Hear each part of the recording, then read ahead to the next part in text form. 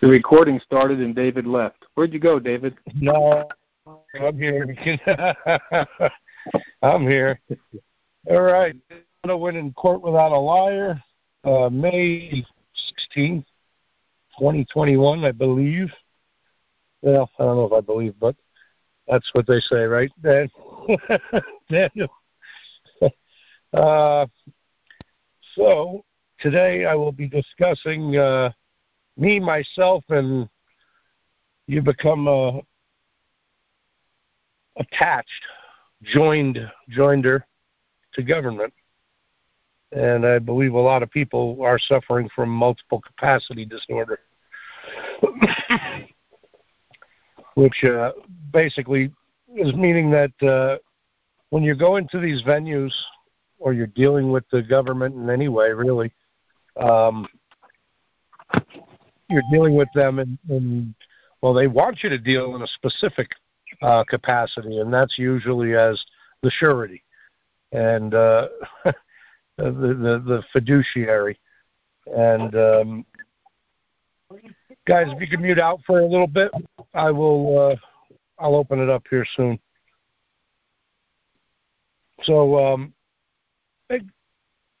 anyway, you're going in there. They want you to act in legal capacities, all right, under legal fictions or in legis personas, or a corporate name, which is in legis persona as well, as a statutory trust or a partnership or an S-corp. Any of those things are legal fictions and legis personas. And that's the capacity that they want you to act in. Anything you're doing in legal, okay, is in an adversarial capacity. Okay, they're looking for an argument. But mostly they're looking to join you to that legal person in a capacity that you shouldn't be joined to. Just to give you a little bit of so the judge will say, next case, State v. John Doe, okay, are the parties in the court. Prosecutor's going to go, their title and representing or representing the state, and the judge is going to say, is John Doe here? And if John Doe goes, yes, that is me, okay, he just joined himself to the in legis persona, okay, because the judge is looking for the legal person, not the man or the woman, okay? They need the man or the woman to go, yep, that's me, and join themselves to that in legis persona, okay? If you do that, you're joining yourself and you're creating a disorder for yourself, okay? The judge is going to say, are you represented by counsel? Okay? Well, let me back up. So when John Doe goes, yes, that is me, okay, me, that's one capacity, okay, joinder. Then the judge is going to go, are you represented by counsel? And you say, no, I will be representing myself, or being your own representative, okay? That's a second capacity, okay? But they're going to say pro se. Okay, they're gonna assume that you're there pro se, and they would love you to take that capacity. Give me a second here because I want to pull up, if I can. Where'd it go? There we go. All right.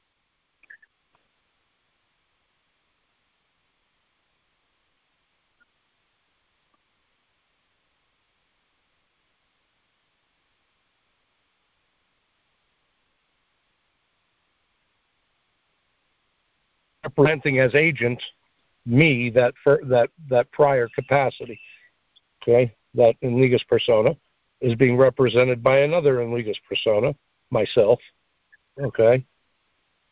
So Federal Rules of Civil Procedure, Rule 17, I'm going to read this, plaintiff and defendant, capacity, public officers. A, real party and interest. 1, designation in general. An action must be prosecuted in the name of the real party in interest. The following may sue in their own names without joining the person for whose benefit the action is brought. An executor, an administrator, a guardian, a bailee, a trustee of an express trust, there's your private trust, a party with whom or in whose name a contract has been made for another's benefit. Okay? A contractual trust. Okay? A party with whom or in whose name a contract has been made for a third party's benefit. Okay? That's a trust contract. A party authorized by statute. Okay? The state. Or a bar card holder. Those are also capacities. Okay, all of the ones I just mentioned are different capacities, but the ones that I just mentioned are ones that can sue in their own names without joining the person for whose benefit the action is brought. Okay, they can't benefit from the action, but they can bring it. They can represent. So a trustee can represent the beneficiary's interests in an action. That's what that's saying. An action in the name of the United States for another's use or benefit. I'm going to say it again. An action in the name of the United States for another's use or benefit.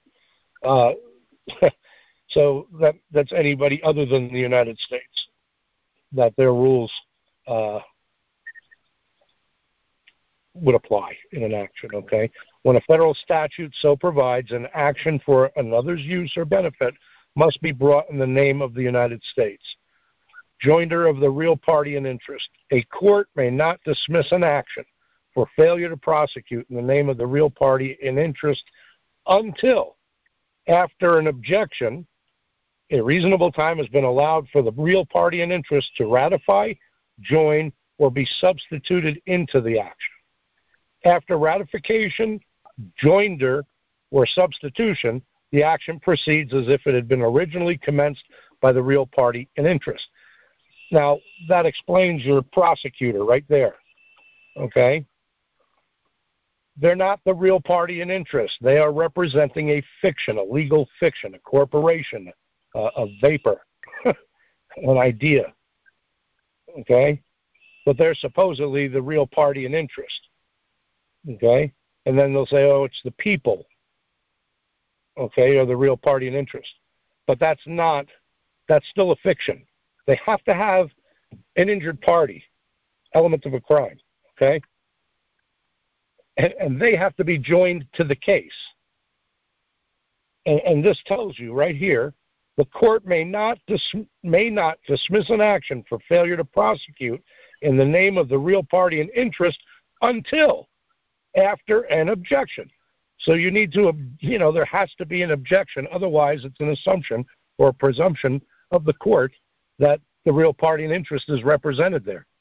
And that's it. Nobody questions that if they're the real party in interest. Okay? After that objection, a reasonable time has to be allowed for the real party in interest to ratify, join, or be substituted into the action. There's the injured party, the real injured party, the one that actually has a claim. And this is why, you go back, when I was young, two people in a fight, if nobody presses a charge in a criminal action, if there's no injured party, the state can't be an injured party. It's a fiction. There has to be an injured party. Okay? The prosecutors on behalf of that injured party, okay, would be a third party. Then they'd be representing an actual third party. But the people as a group don't exist. Two people can't even figure out where they want to have dinner together. Okay? To say that everybody is joined to this is ridiculous. Anyway, they have to be joined. Let me keep going. B, capacity to sue or be sued. Capacity to sue or be sued is determined as follows. For an individual who is not acting in a representative capacity by the law of the individual's domicile. Where are you domiciled? Well, if you go and get a license and sign a contract, you're domiciled in your home in their fictional jurisdiction. Okay? And it's there by contract, another capacity. Okay? You're acting on behalf of that person, the in legis persona. And if you're doing it without being at arm's length, you're a surety. It's you.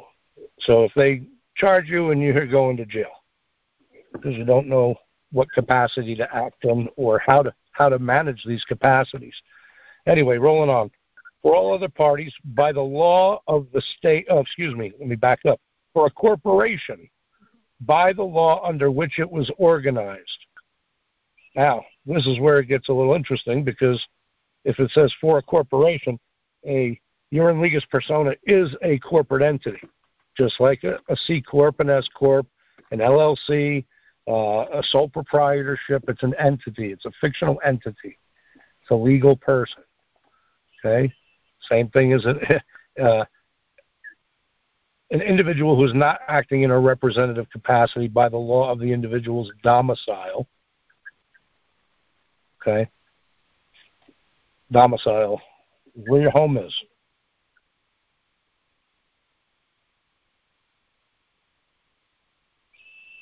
All right. A partnership or other unincorporated association with no such capacity under the state's law may sue or be sued in its common name to enforce a substantive right existing under United States Constitution or laws. 28 U.S.C. 754 and 959A govern the capacity of a receiver appointed by a United States court to sue or be sued in a United States court. Receiver is bankruptcy court. Okay? Minor or incompetent person with a representative. The following representatives may sue or defend on behalf of a minor or an incompetent person: a general guardian, a committee, a conservator, or this says a like fiduciary. Well, I mean, and again, this is right out of the code. What is a like fiduciary? Doesn't even make sense. A fiduciary is a trustee. But they throw that in, okay, a like fiduciary, okay, which is also another word for a surety, okay? All right. Anyway, without a representative, a minor or incompetent person, this is why a lot of courts want to say that you're incompetent, okay, who does not have a duly appointed representative may sue by a next friend, and I've helped people do that before, or by a guardian ad litem. The court must appoint a guardian ad litem or issue another appropriate order to protect a minor or incompetent person who is unrepresented in an action.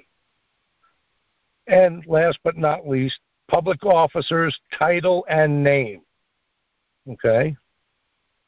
Can be again, we're talking about capacities of prosecutors prosecutors or defendants. Okay? So public officers' title and name. They can sue in that public office. A public officer who sues or is sued in an official capacity may be designated by the official title rather than by name. But the court may order that the officer's name be added because, again, when their name is added, okay, they become a surety to the case.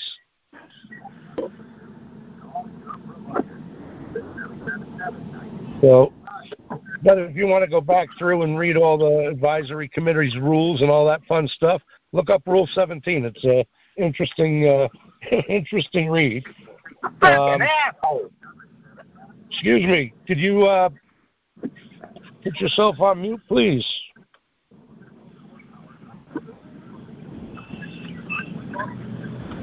Give me a second here. Don't know where that's coming from.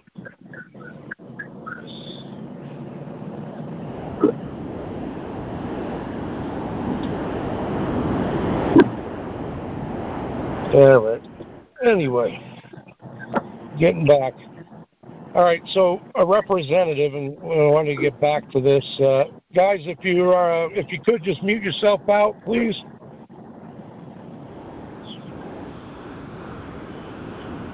I don't know who's. Anyway, all right.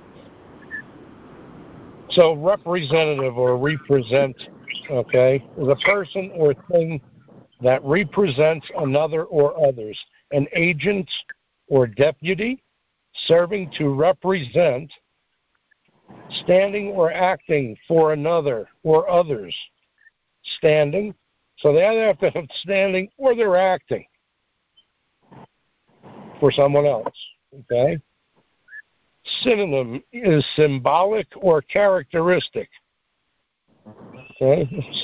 A symbolic representative, just like all those people out there, legislators that are claiming to represent you, both your financial affairs and your legal affairs, and that you chose them to make laws for you based upon their definition. All right. Represent. Be entitled or appointed to act. Okay, be entitled. You're entitled, you're under a title, or appointed to act or speak for someone, especially in an official capacity, to constitute or amount to. That's what represent is. Okay? Be entitled. You're entitling someone. You're trusting them to speak or act on your behalf. So how could you represent yourself? Are you going to appoint yourself to act or speak for yourself? It's a separate capacity. Present, okay? Well, if you're going to represent, then you have to first present, okay? To make a gift to give or bestow formally, to bring before the public, to bring or introduce into the presence of someone, especially of superior rank or status, to introduce socially, to offer to show, to bring to one's attention, to lay before a court as an object of inquiry. In other words, you're bearing yourself to the court so they can inquire all about you. To bring a formal public charge, indictment, or presentment, to nominate a benefice. I'm going to say it, what it is, okay? To nominate a benefice. Nominate is to formally choose, okay? A benefice. Benefice, a permanent church appointment, typically a vicar, for which property and income are provided in respect of pastoral duties, an ecclesiastical agent representative of a religious community to which tithes belong. Okay? So, present also means that you are formally choosing a permanent church appointment. Okay? They're acting in a ministerial way. Okay? It's an act, it's a play. There are many different persons involved. And if you say that you're me and or myself, you're joining yourself to it as a surety. Give me 1 second here because I've got a couple of other things I wanted to...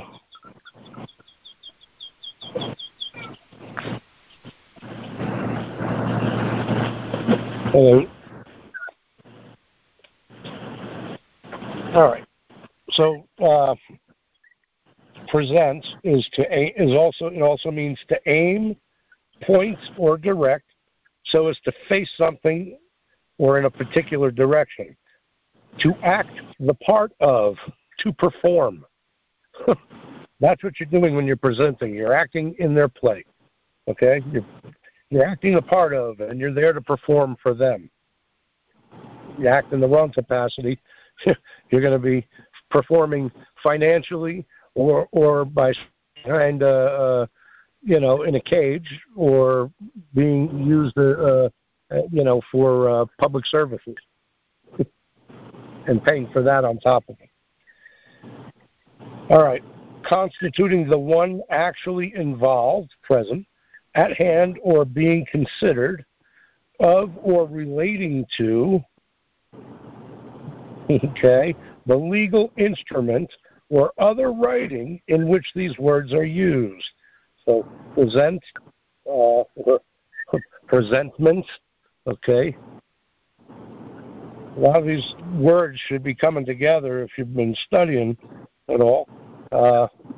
This is some, and we've talked about it a lot in the past, about the in legis persona, and just this time getting into it a little bit more about how it you get stuck in these different capacities and these different statuses,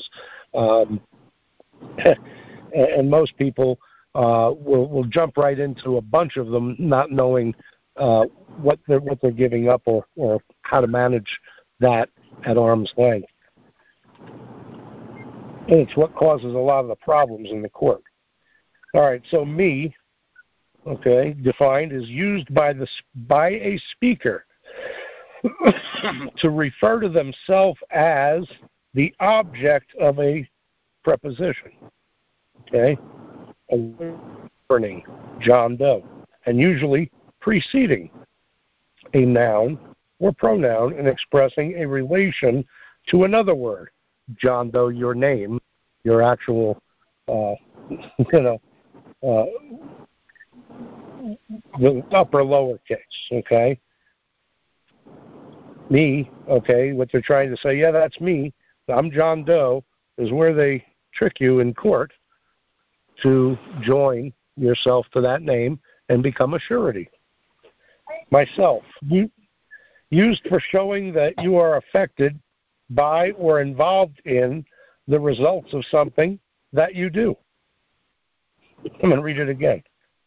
I represent myself, pro se, used for showing that you are affected by or involved in the results of something that you do.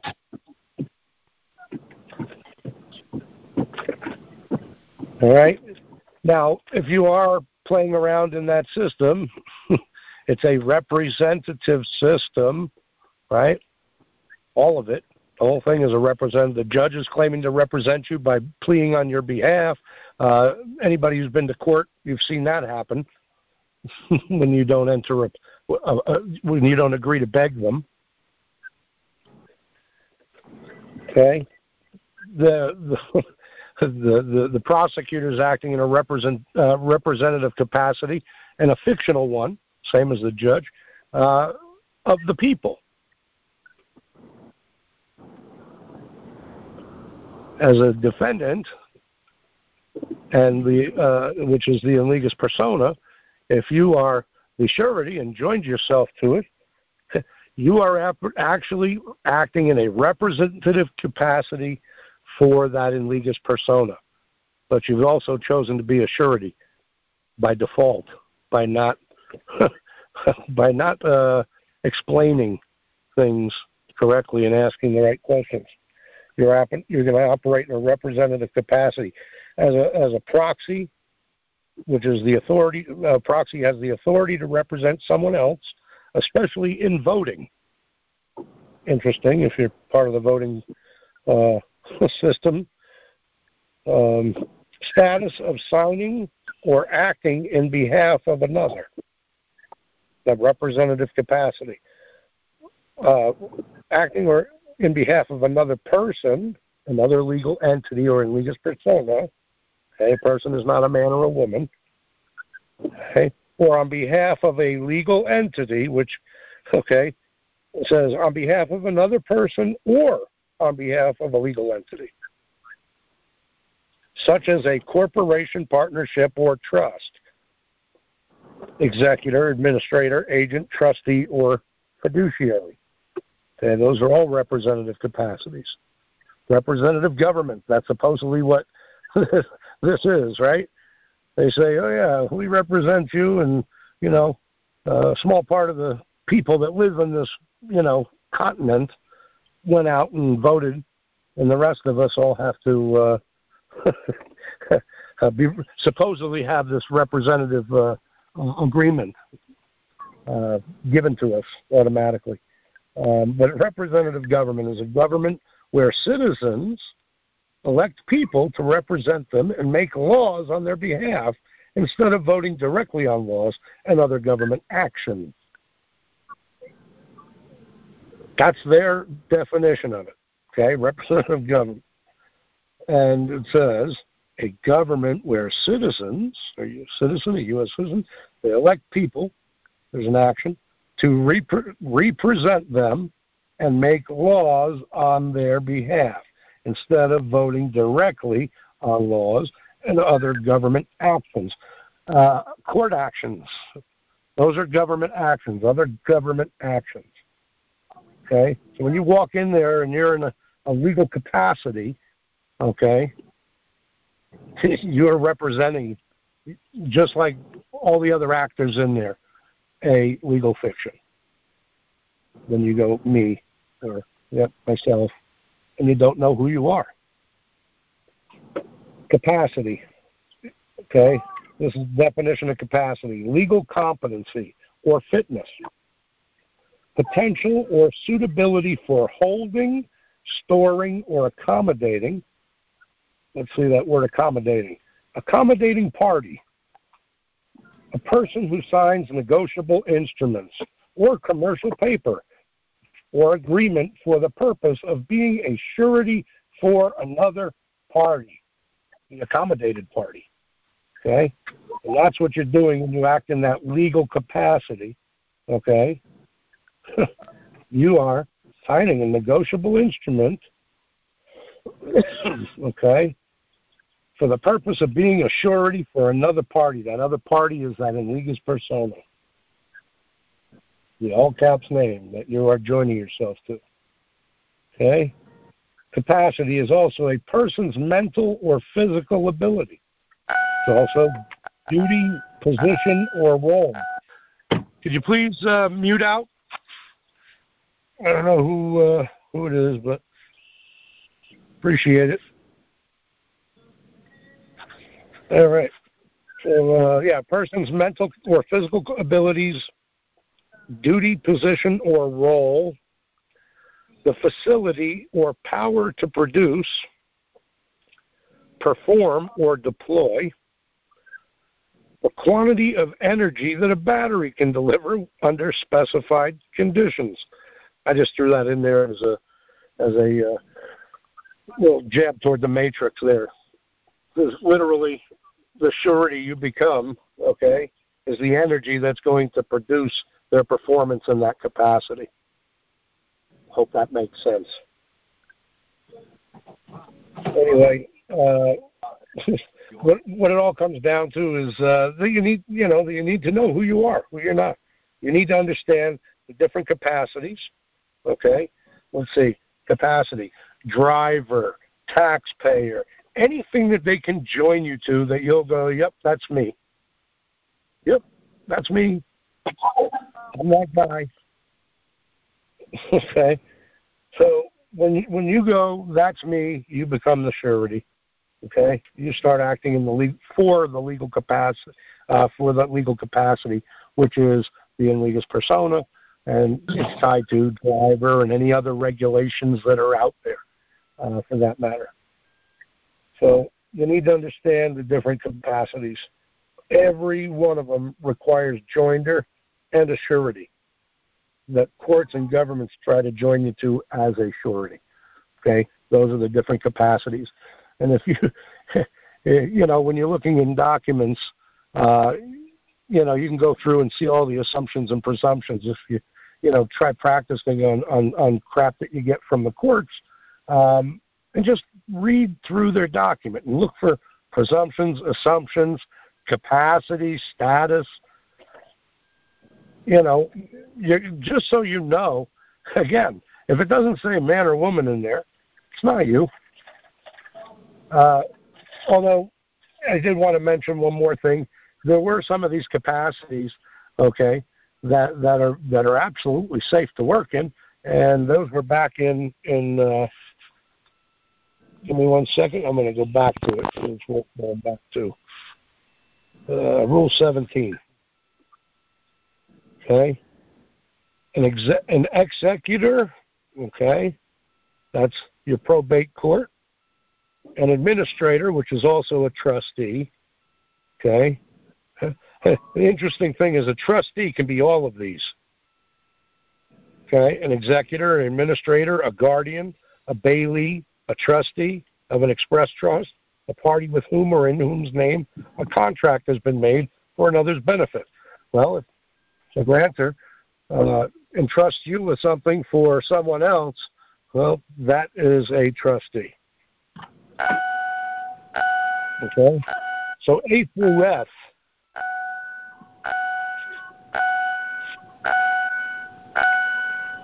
I don't know where that's coming from because I can't. It doesn't show me. Somebody's door is open and it's dinging. Can you mute yourself out, please? Thank you. All right. Well, that's pretty much where I was going with this. If anybody has any questions or would like to bring up a topic, now's that time.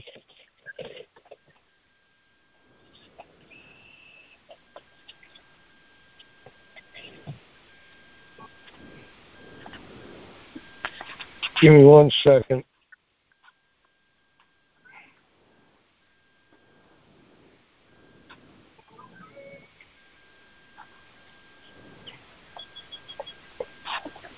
Sorry, guys.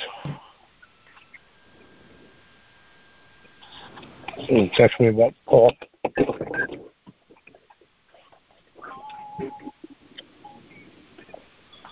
All right. So,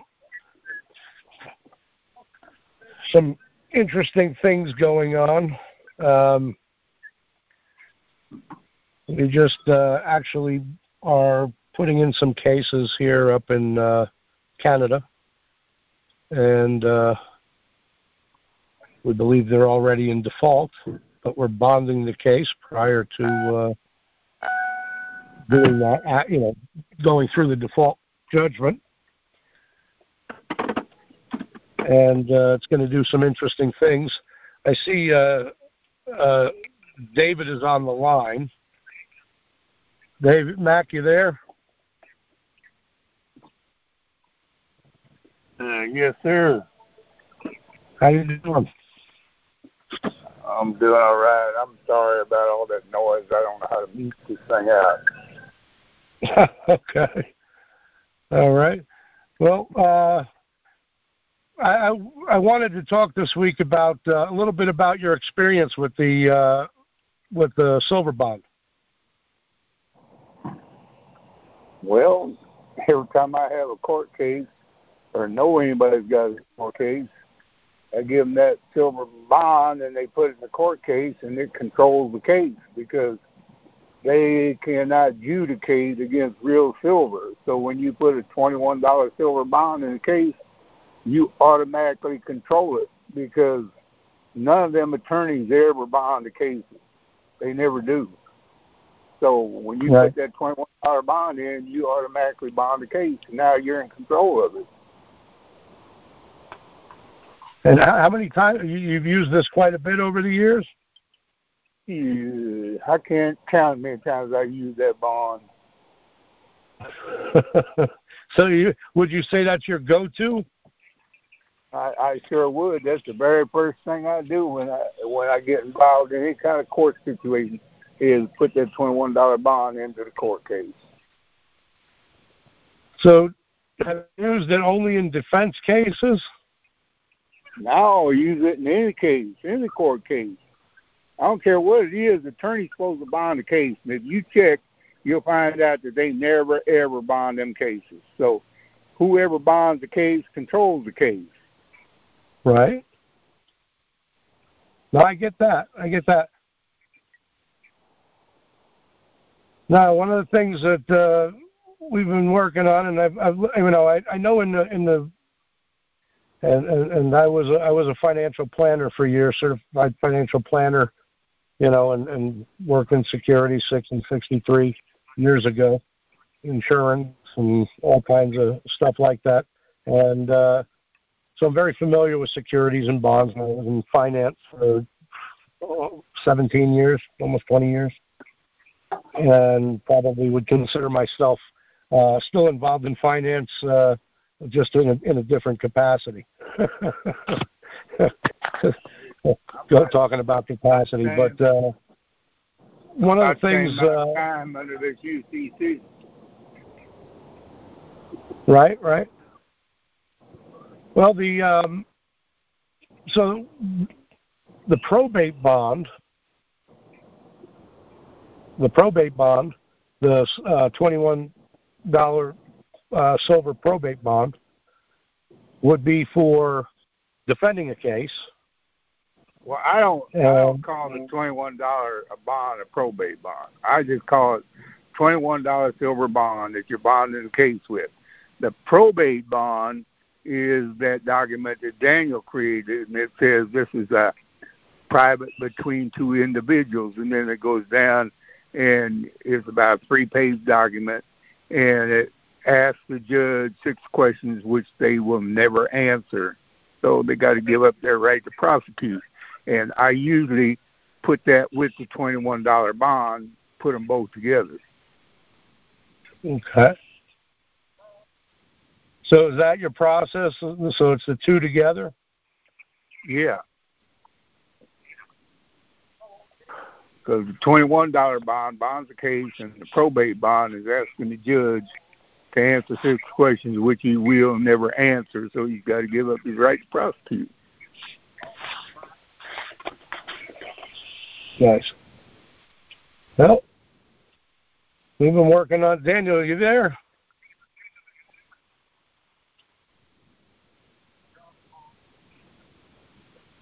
Might be muted out.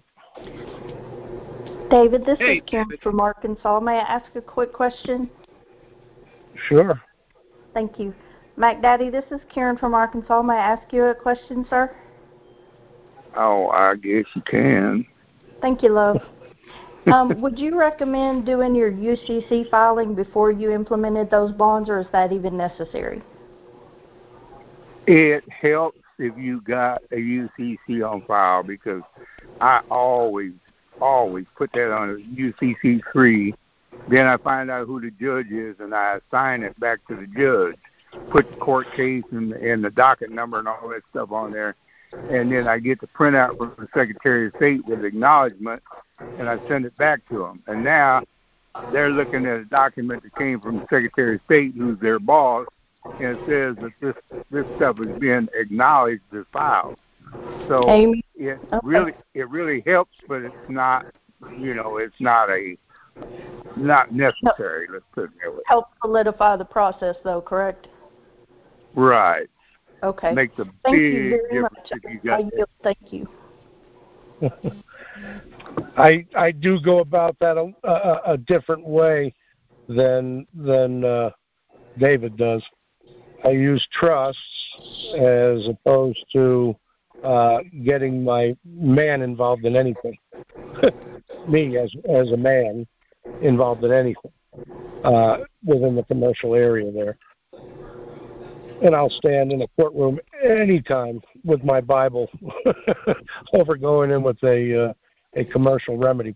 However, the bond itself, yes, having a bond, having the UCC lien against the legis persona, the straw man, okay? David does it directly, correct? Yes, I lean up myself and everything I got, and then I bring that in. If they want to do anything, they got to pay off my lien, and I don't think they can pay off my lien. Right. What I'm saying, though, is that you operate out there. In other words, it's your name. Right. And I should say, you as a man that are controlling that literally at arm's length. You're actually touching that. Managing it, right? Yeah, they're charging the all caps letter name, and I represent them, or how you want to speak for them. Right, in a representative capacity, which is what we were talking about earlier. Right. So you do it in a direct representative capacity. I don't. I do it through a series of trusts that I believe protects privacy way, way better. But, and again, there's multiple ways to get to the same place. But I do really like this bond for the cases for exactly what David said, is that it shows a few things. It shows that you're solvent. It shows you're the party in interest, and that you're separate from that in legis persona. Daniel, do you agree with that?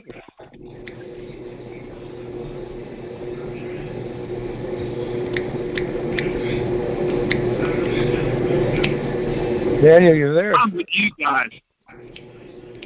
What's that? I'm with you guys.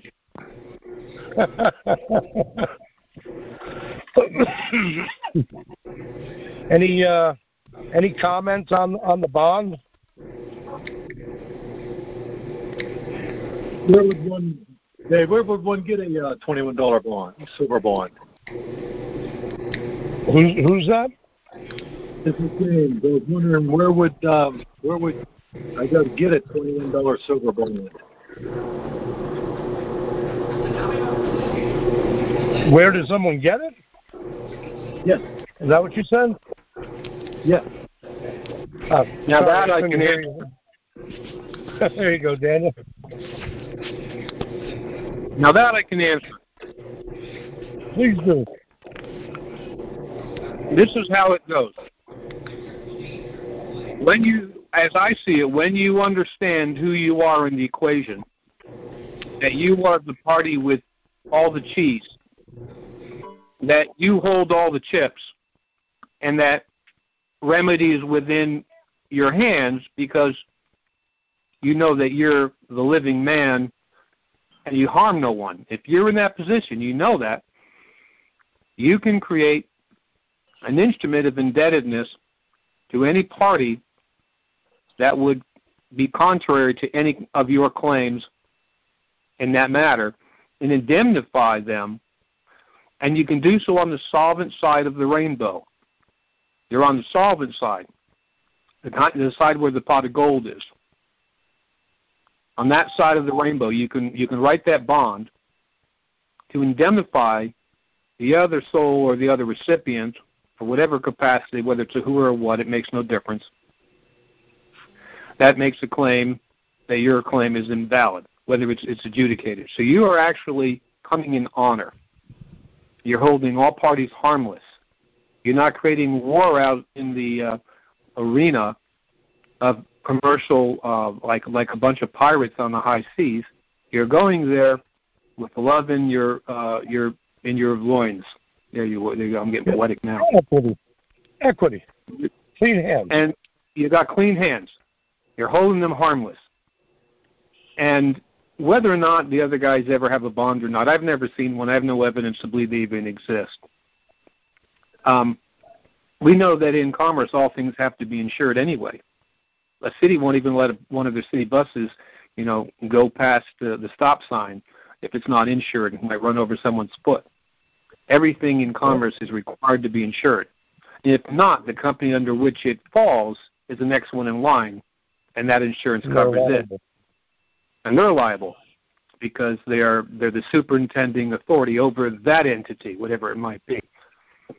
So if the city bus is under a state transit line and they've contracted to do it, then that's the next one in line. Anyway, they have to be insured.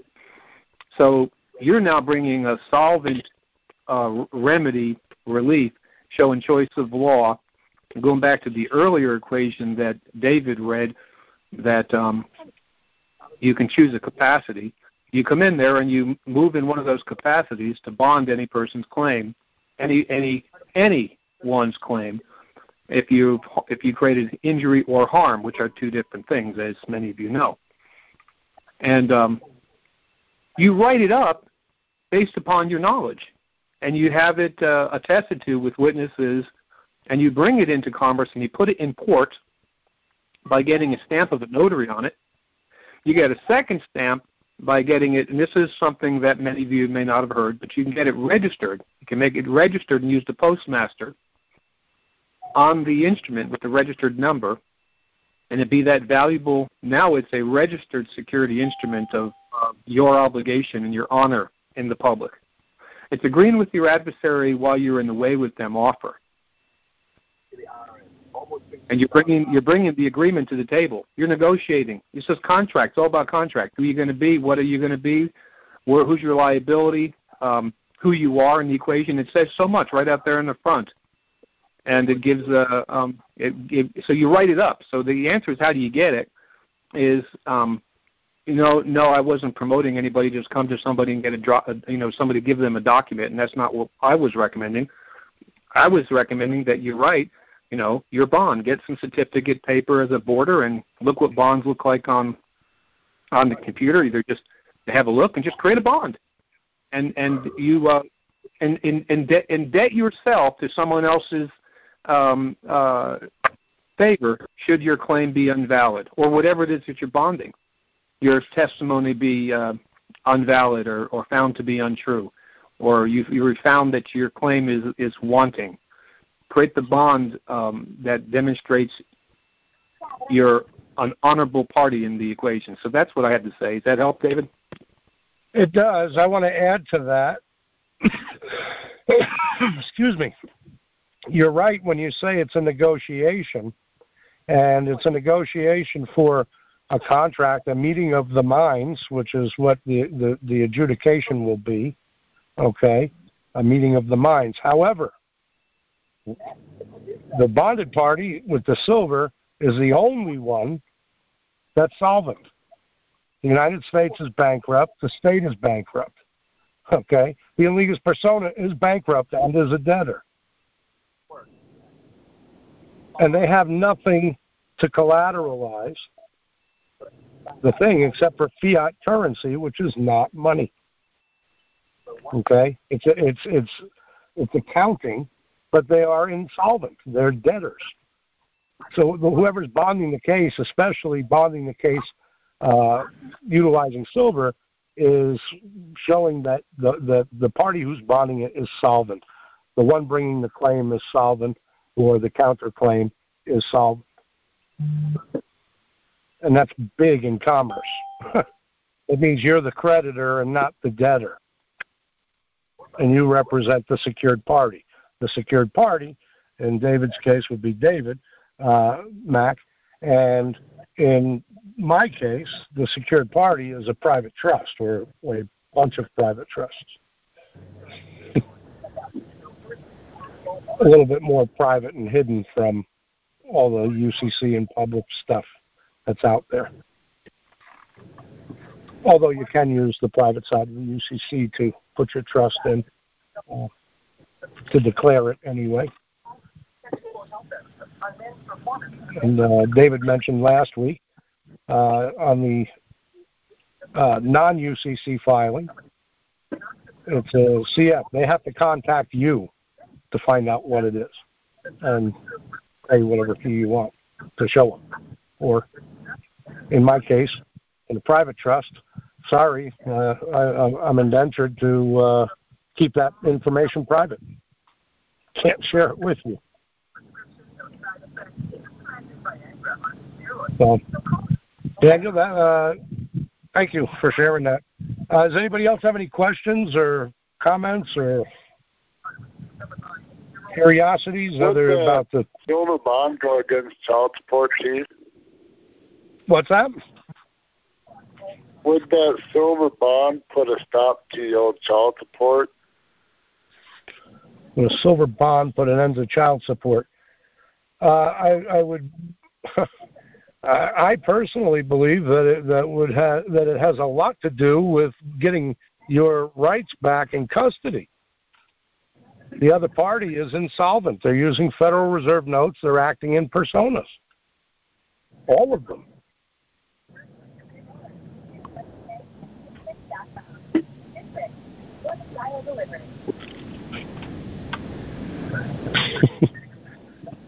This is the reason why, the process that Daniel and I have been working on, why we're incorporating this. And I believe it'll do, I believe it can do, again, bring you into equity where it has to be fair, okay? So if it's a custody battle with your other partner, at the very least, you're going to get 50% custody, shared custody between the parties, and you can get rid of the other parties that are not bonded. If their interests aren't bonded, there's no interest at all. And if they're bonded by fiat, again, what's 1 trillion times 0? And I know this is going to be just jumping right in here, David, but can I just throw something out that in the moment? Please. Okay. Well, when we arise to the occasion that we're required to have be together as body in private membership associations, and to have that covenants with each other, and that tribalism is not just a thought, but it's actually reality, because we bear each other's burdens, and we come together in that kind of ecclesia, that kind of community. I believe that private membership associations, that's how I established my House of Prayer guidelines, just throwing that out to people. It's under private membership association covenant, actual hard copy agreement with the members that enables me, and I'm just thinking about this royally. These men and women have contacted the private membership association of the House of Prayer, which gives the House of Prayer a standing under your previous list, as even at bare minimum a general guardian to the estate, right. whatever portion of the estate the one who bequeathed it to you bequeathed, whatever that is, whatever right, title, and interest that was, that is your interest in any matter, and you can bring your bond into there, and the one that's actually issuing the bond could literally be the private membership association, your name as a member of that private membership association. I just heard a story here recently about someone that said that's our member, you can't touch them, and it was and the parties alleged to be involved were policy, men and women that run around in a costume as a policy enforcer. And they were involved, guns and everything. So, and it worked. It was reported to that was very important to be a private membership in a private membership association. You're part of a separate society, almost like being your domicile, being in a foreign situs trust, which is a private member association. It's without the United States. Okay, it's without the state. If Chris had followed through and wanted us to continue the process, which we have back and forth on it, he actually asked us not to. But if he had wanted us to do that presentation and follow it through, we would have been unfit, if you would, to enter that equation without bonding ourselves. This would have made us have standing as well as solvency and as well as choice of law. It would have done plenty of things to our claim. And it definitely strengthens the claim. And like David said, it really does allow you to take control of what's going on. Choice of law, and again, whether that be ecclesiastical, if you look, if you remember what present that benefice section of the term present, okay, is an a permanent ecclesiastical appointment. Right? It's a permanent because it's irrevocable, right? An irrevocable trust.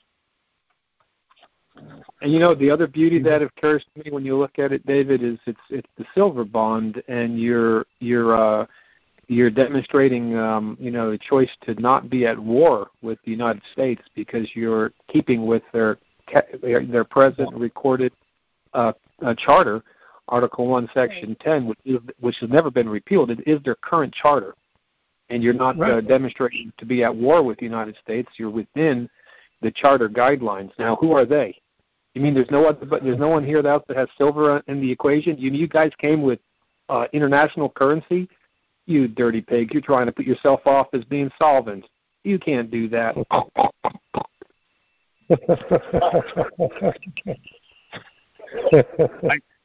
I know it had gotten brought up that like the notary would hold the silver.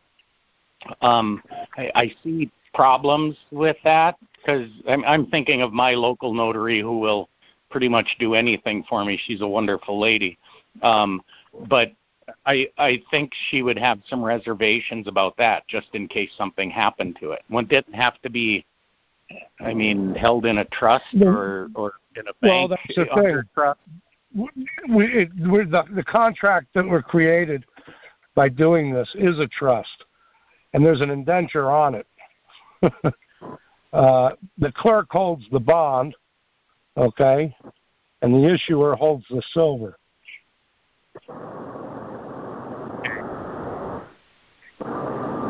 If by chance it has to get paid out or awarded, okay, they can present it to the issuer and get their silver. But it's like any other contract pledge. It's a contract pledge, and you look at it, the clerk of the court they do their own negotiable instruments with nothing, not pledging anything as far as value. You're pledging silver, and I haven't created any reason to believe that you have to present any silver to anybody to make this thing valid. To answer that question, I can't see that as a necessity because it is a contract that you put out in the public pledge, and every other bond that's out there when you look at it, these bonds.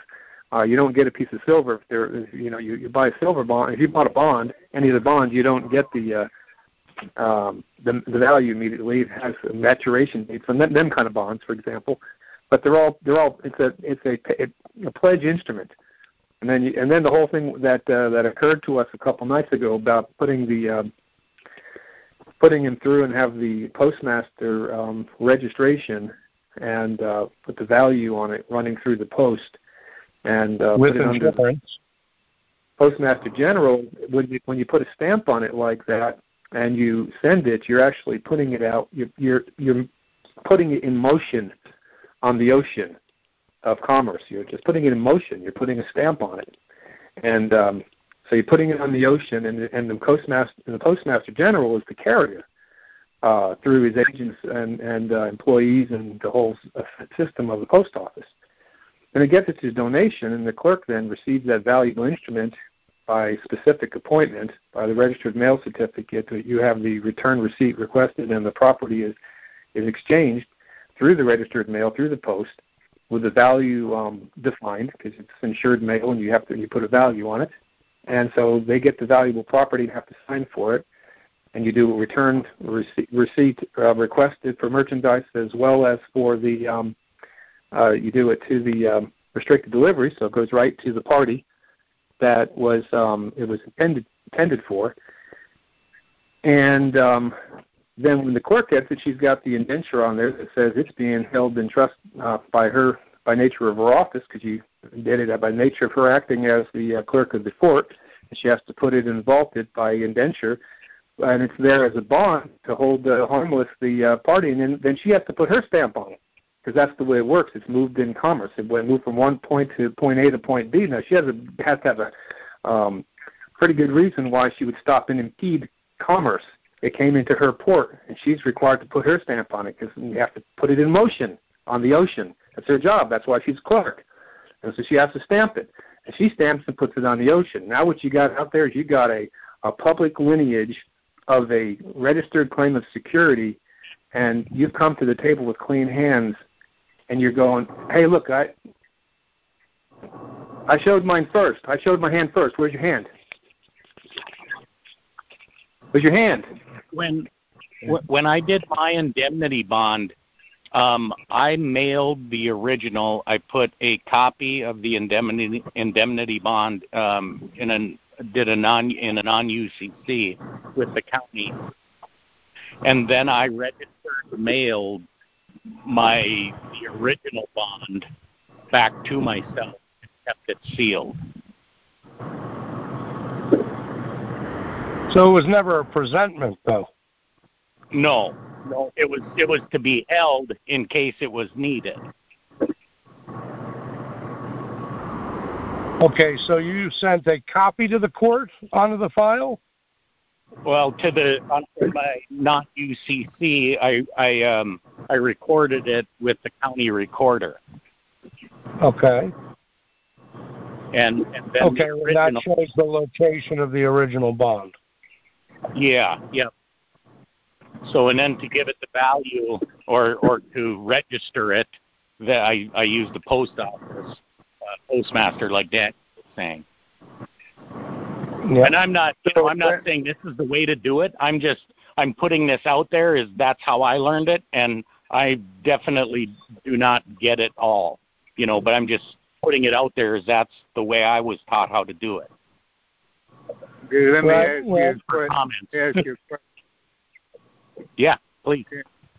Okay, if you got an indemnity bond, that indemnifies you, okay? Why file mine? I filed an indemnity bond, an offset discharge bond with the United States Treasury.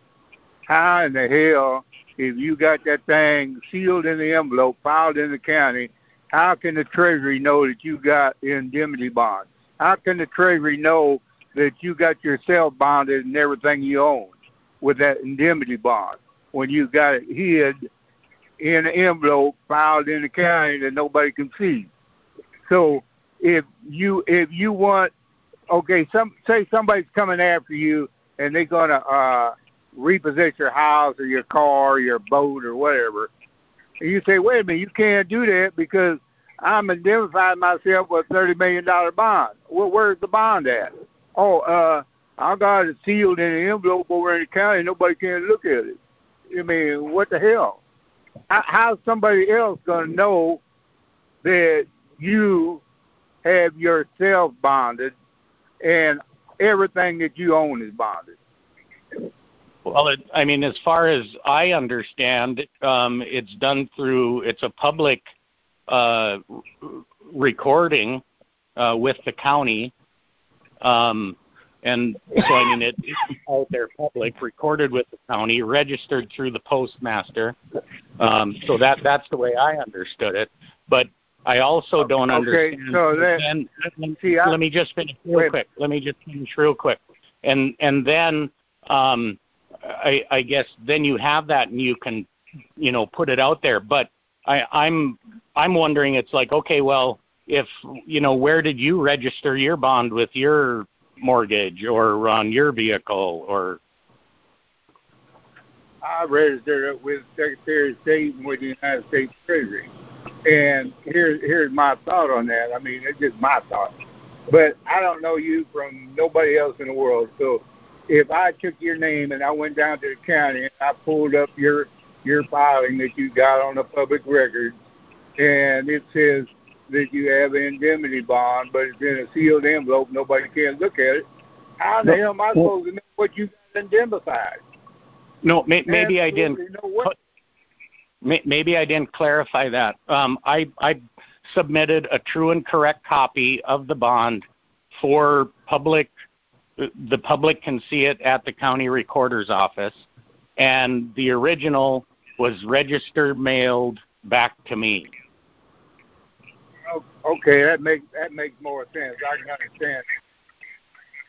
And I'm not, I brought what I did up so you would, or, anybody would give me their thoughts on it because, I'm still trying to wrap my head around all of it. I have a comment on it. I got a comment. I got an indemnity bond, and I got an offset discharge bond. Both of them are filed with the Secretary of State. Both of them are filed with the United States Treasury. So if I want to offset or discharge something, who's up there knows I got an offset discharge bond. Not only do I have an offset discharge bond, but I got 27 pages of every single solitary corporation in the United States as my account holders. In other words, they're holding my account. And all I got to do is go down the list, pick out their name, and say, okay, I want you to discharge this debt through this account holder.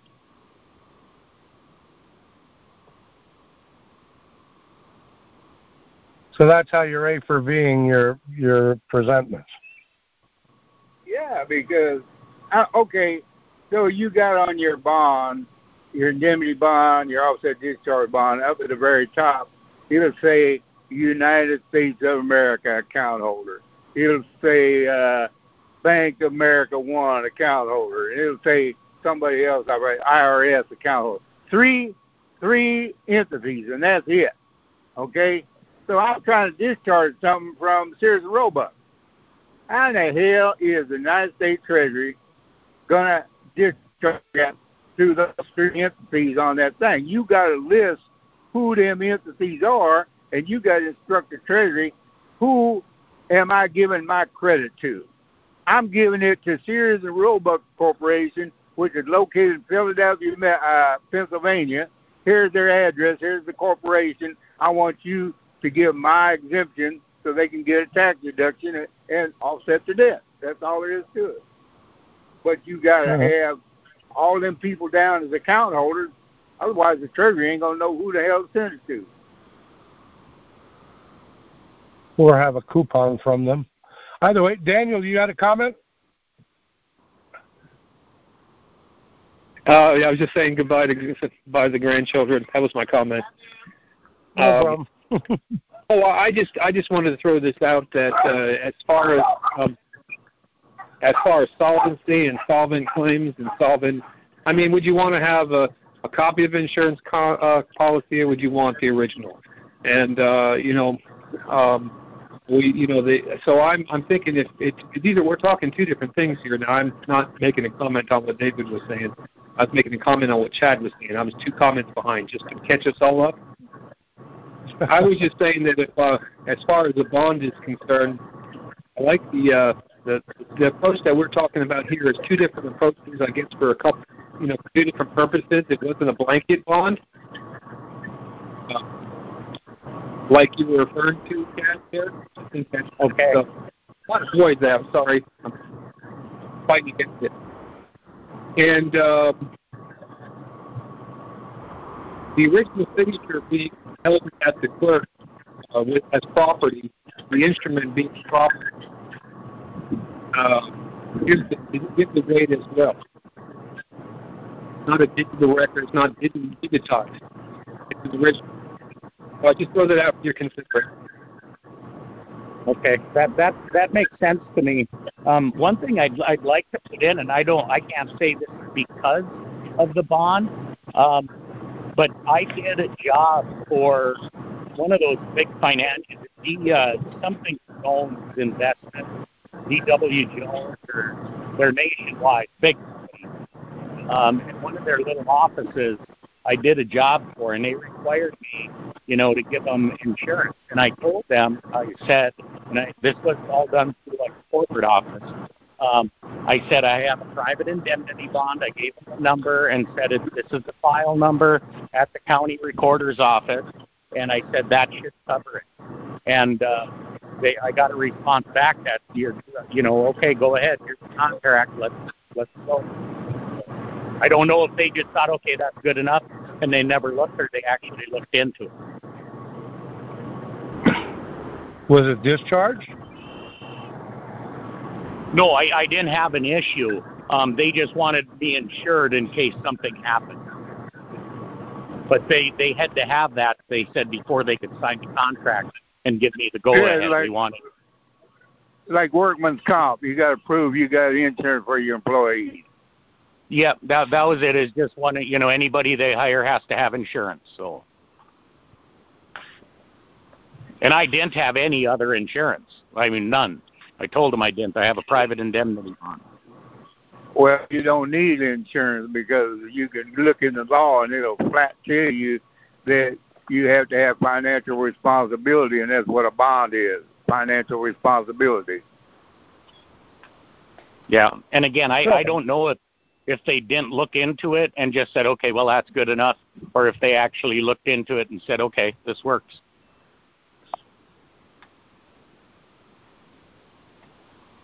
The bond on the case is, again, for silver, showing that you're solvent, okay? The accuser is bankrupt. Bankrupt, straight up bankrupt. They have fiat at best. They are insolvent. You are solvent. That's what it's showing, okay? I was saying earlier, it's a negotiation for a contract, except one of the parties is deficient. And it's the one bringing the claim against you. They're not solvent. Nothing that they have is theirs. Everything they have, they're holding for others. And again, most of it's accounting. So, again, when you go in there and into your cases, and you're doing this case specific, you're going to find that you're coming in equity with clean hands. You're solvent. You're willing to put your money where your mouth is, which is like my word is my bond, okay? And you are the only one coming in who is solvent. All the other capacities that are in the courtroom, including the judge, including the prosecutor, all these people, they're acting for the public trust, because public trust is bankrupt. All they're doing is rearranging things and seeing who owes what. But they cannot make a claim, okay, because they're insolvent. They have nothing to negotiate with.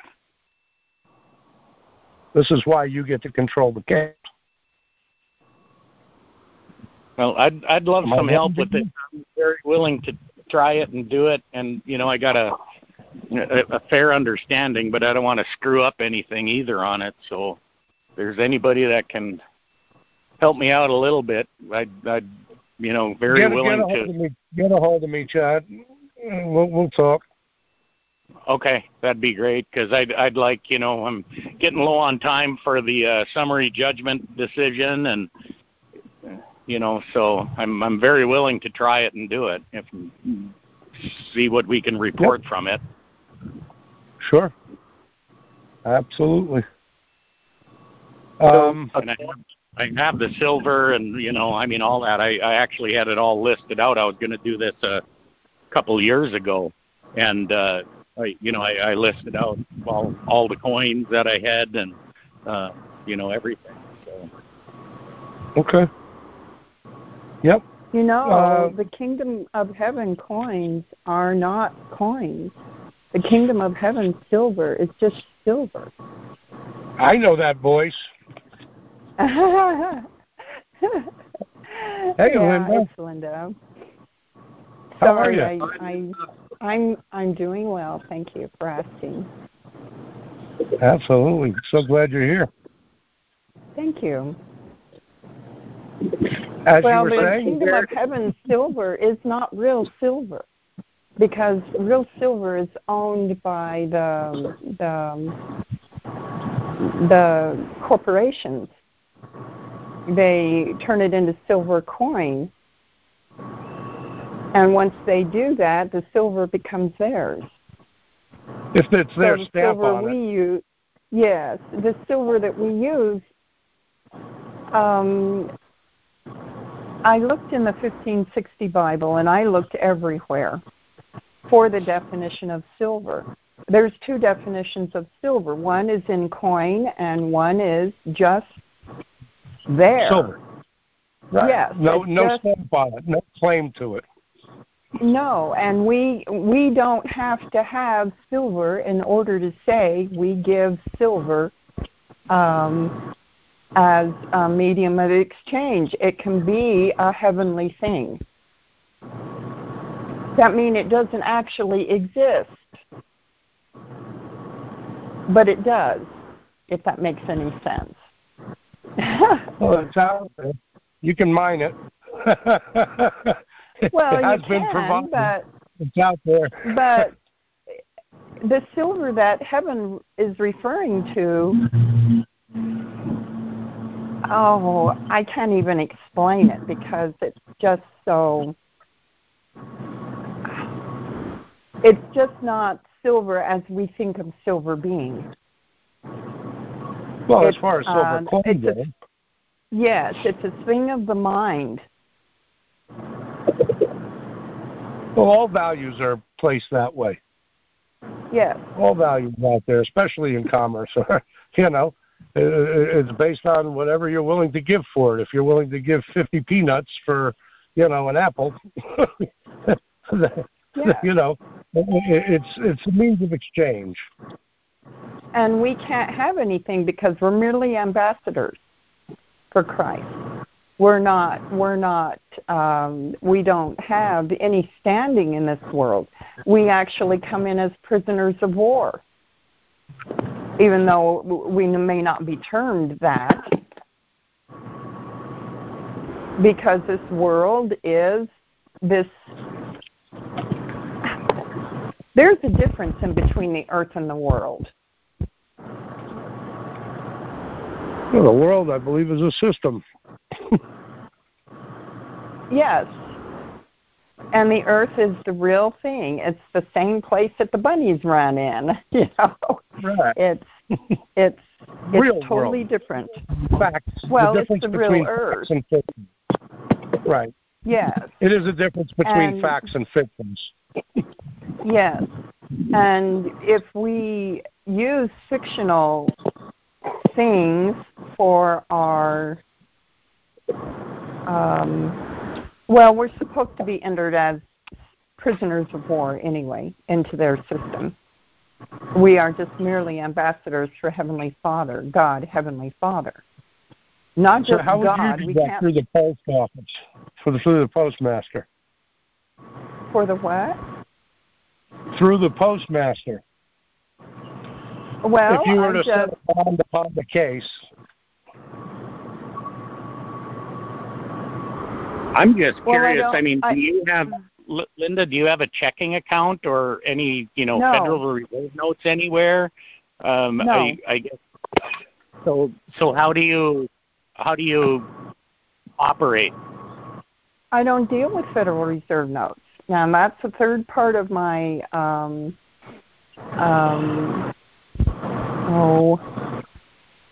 for instance, process. I haven't sent anything through the mail,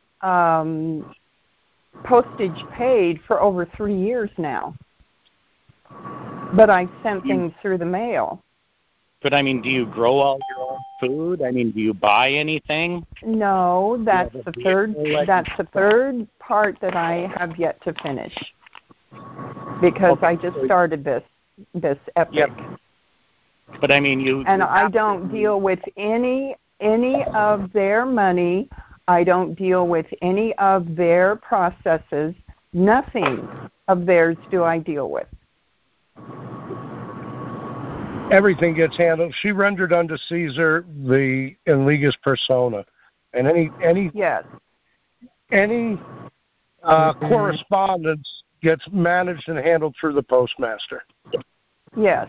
So she just sends it off to the postmaster, and it gets taken care of. Yes. And on all the mail that I get, I refuse it. On all the mail, I don't even open it. If it's addressed to Linda Modishard, fine. I know that's their system. But it all gets sent to the office of the postmaster. Pardon? Is it the postmaster their system also? Yes, the but he's the trustee. what? He's the trustee of the in legis persona. Yes. He's the one who's got a fiduciary responsibility. That was set up prior. Yes. Yes. I understand that, but that's still a part of their system. Well, Yeah, that's so a she very calls it different her part. I see the separation. What I'm getting at is, I mean, you know, with the court case and, you know, I mean, what is a person supposed to do when you're drug into that system? And talking about back to the $21, you know, silver bond. I mean, I don't think if I put on my bond that, you know, this is the silver that's not real, but, you know, described in the Bible. Real. It is real because it exists in your mind.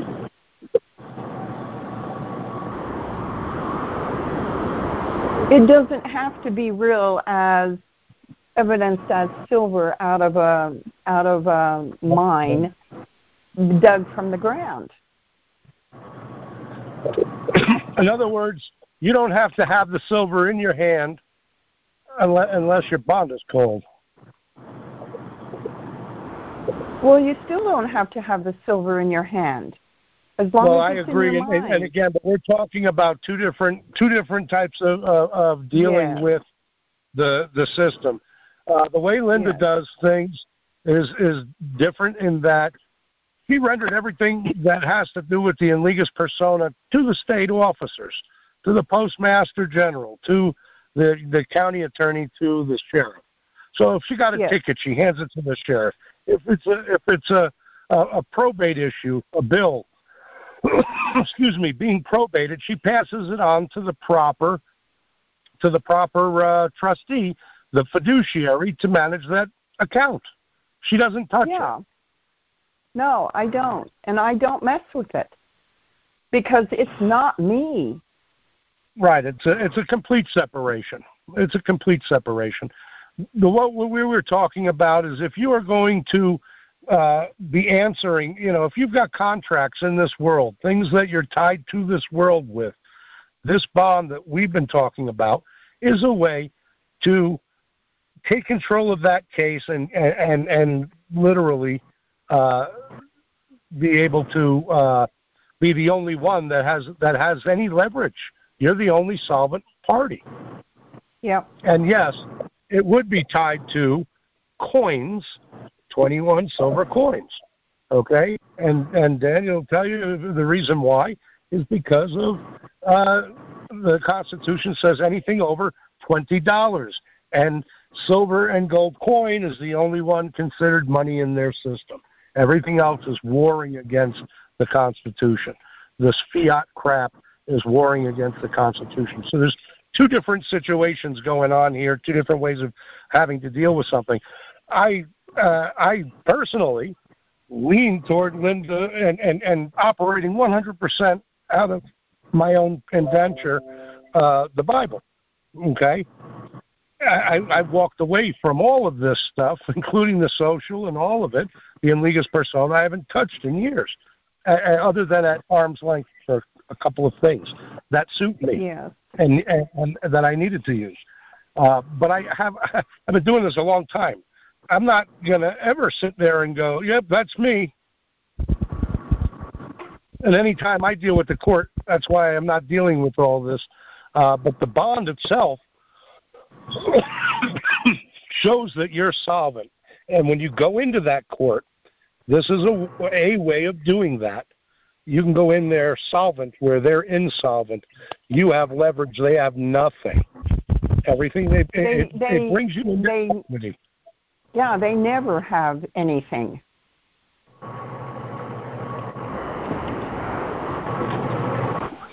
They do have bad credit, from what I understand, around the world.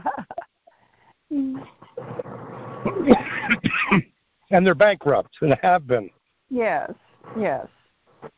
So when you're dealing in bankruptcy or probate or, you know, anytime you're dealing with their court, because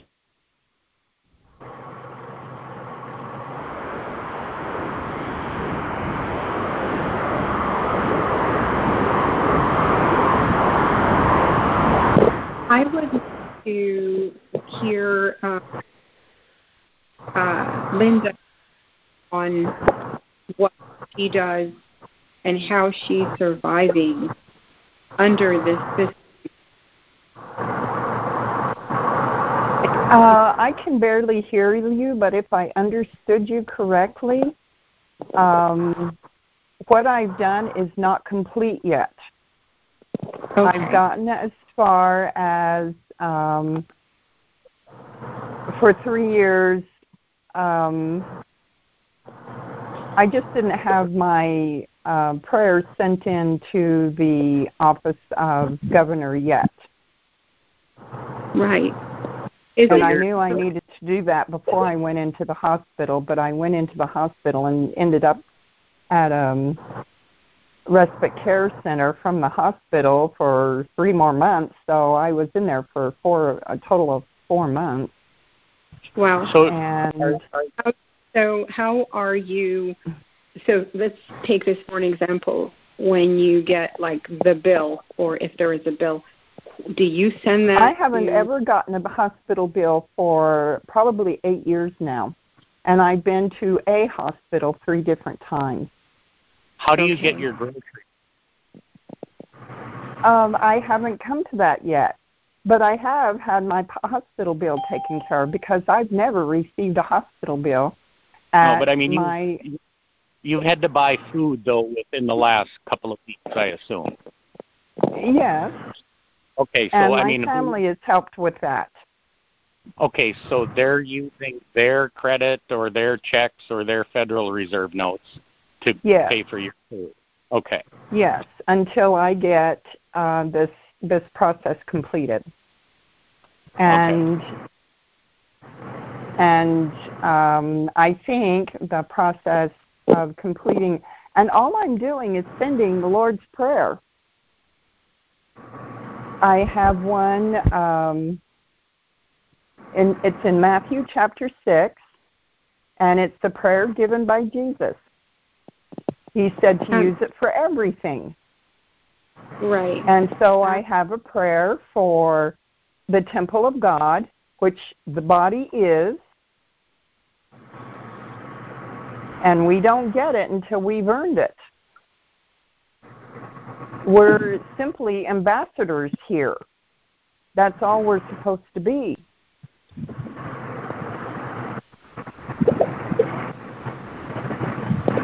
So, my temple of God, the name is in that prayer, and so is the provision included in that prayer. The provision given in the 1560 Geneva Bible is clearer than the provision given in the New Testament in the King James Version. I understand all that, Linda, and I mean, I'm all for it, honestly. So I'm not trying to be against you at all. You know, I'm thinking, like in my case, you know, I don't have a family member that's going to go write a check for $30,000 to get this court case to go away. You know, well, so that they're just wanting your asset in order to get rid of their bankruptcy. Well, just if you're going to play in that venue, I would suggest getting out from under it as soon as possible by just, I don't know exactly what you could do, but I would just give it back to them. Recognize that live in a tent. Well, I don't know. And again, I'm not trying to be hard on you, but I've asked we Heavenly all have Father for use of my home. I asked Heavenly Father for use of everything. I put it in the prayer that's given in Matthew chapter 6.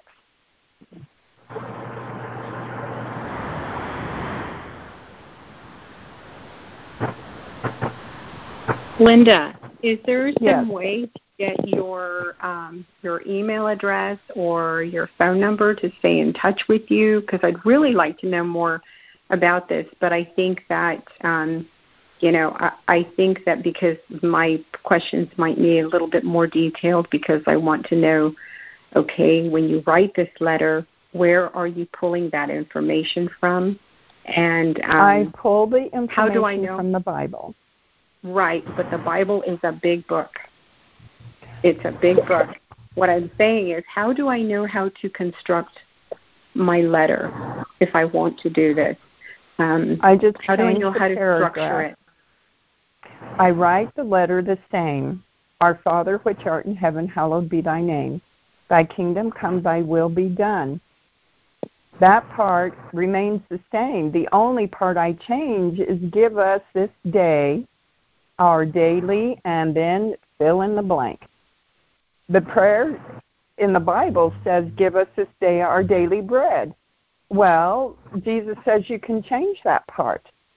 Give us this day our daily, fill in the blank, provision, or change your body from body that you have in the world to a body that's governed by Heavenly Father. Make your body ambassador. And see, I have everything in writing, and I carry 4 things in writing in my bag. And I just tell them, everything I have is in writing.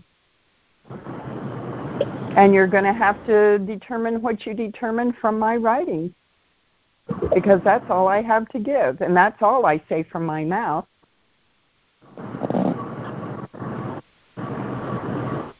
Now, with regards to housing, are you Well, I take care of things first. I haven't been provided housing. I live in a house that has been in my family for 4 generations. So I don't have any experience with that exactly. I can't tell you. Okay. But that's the things I'm completing with this series of 3 letters, which is just the same. They're all the same. 3 letters to the state, because it says out of the mouth of 2 or 3 witnesses, and each post is a witness.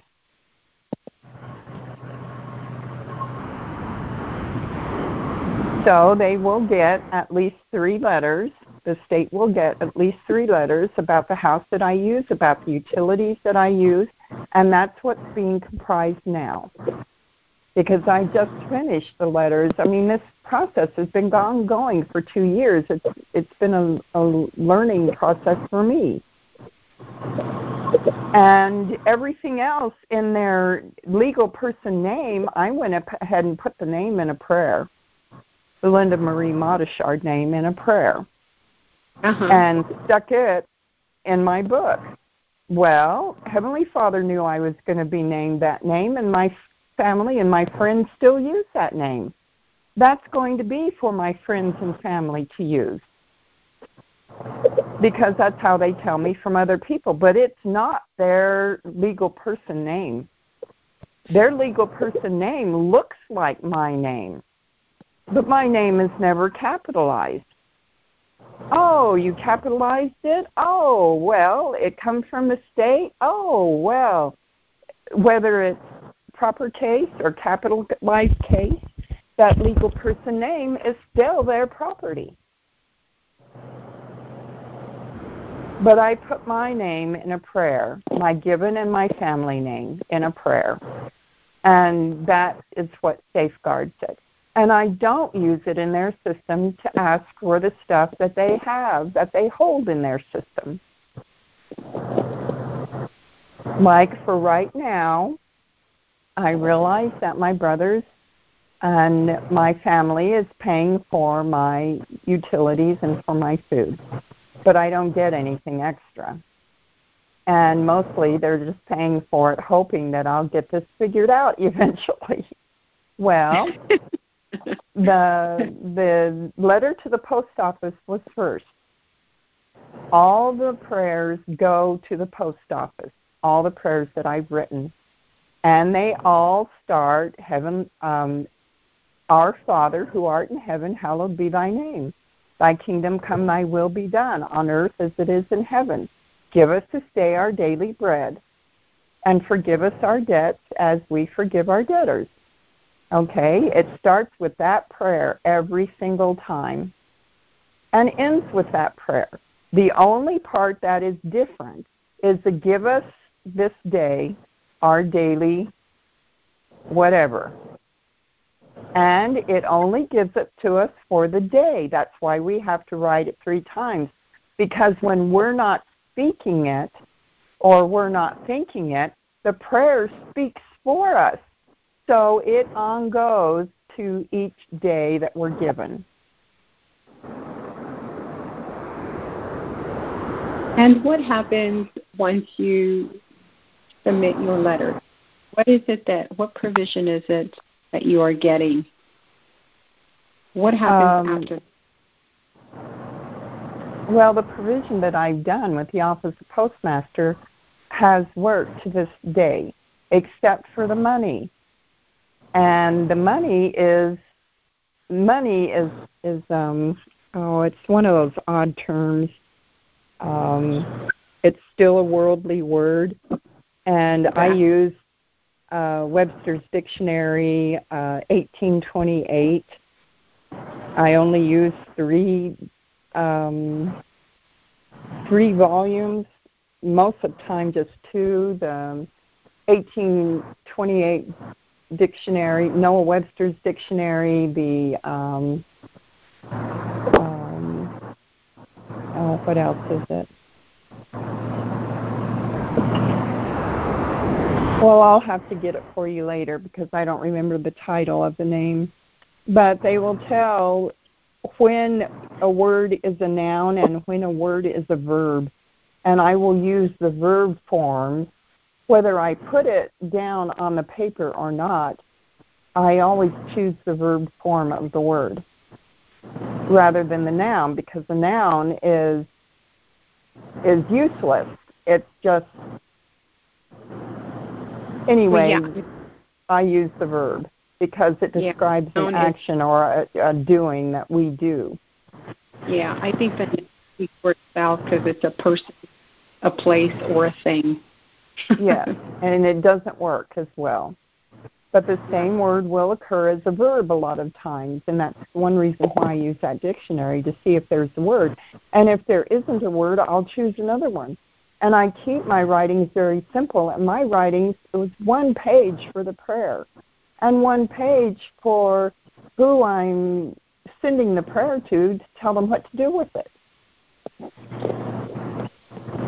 Now go ahead. Well, I have a question because I know that the Freemasons are involved in a lot of the things that are written, including the Bible. So when you were talking about going into the sheriff's department and the Power 3, and you were talking these 2 men stand at your side, that was very familiar to me from the Masonic side. And where did that come from? Well, it didn't come from the Masonic side. It may be an action that they take, but I just get all of my stuff from the Bible. That's what I depend on. That's what I use.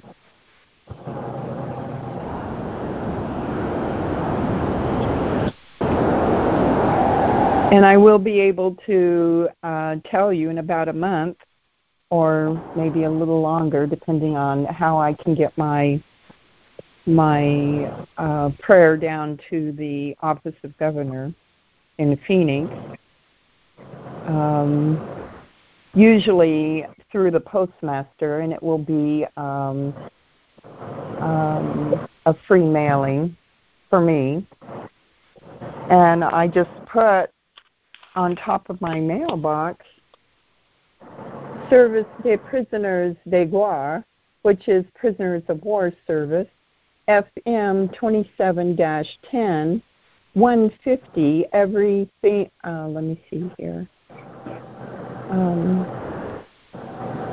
exemption from postal and transport charges.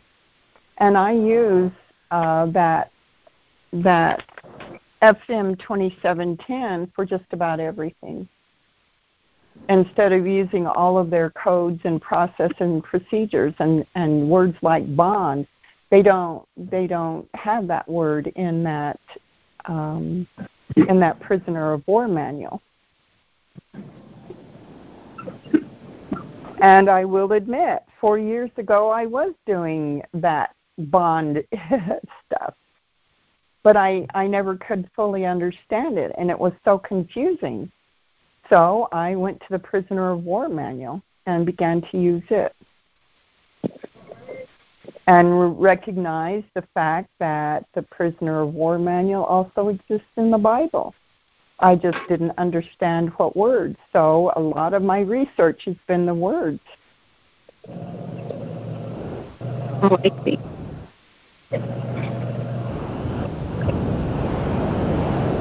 And I recognize the fact that the 1560 English transliteration of the Bible is older than just about everything we have.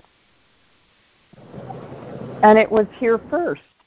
So I'm going to use it. Right.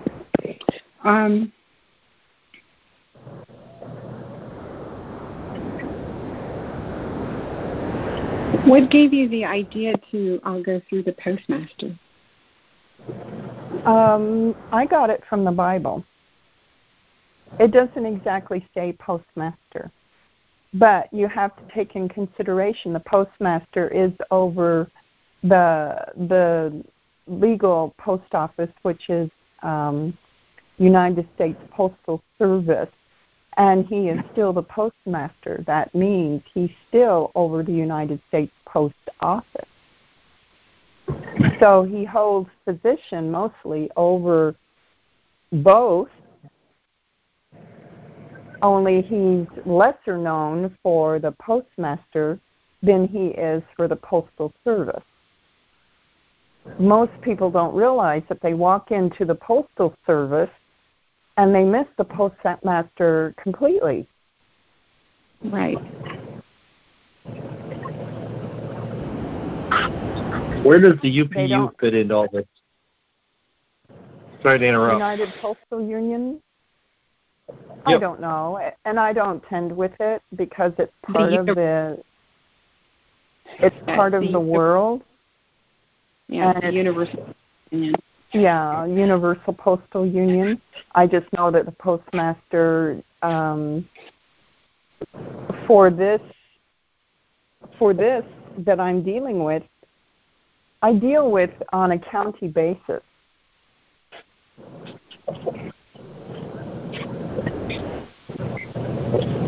So this postmaster, as long as my home is here, will be the postmaster I use no matter where in the country I am.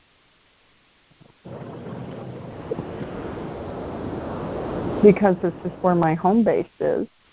It is Miami, Arizona. And the postmaster is in Globe, Arizona, which is just a few miles from Miami. Well, actually, I'm in Midland City, so it's not. It's a county designation, an old county designation. But we won't even get into that because I'm not even supposed to be part of that.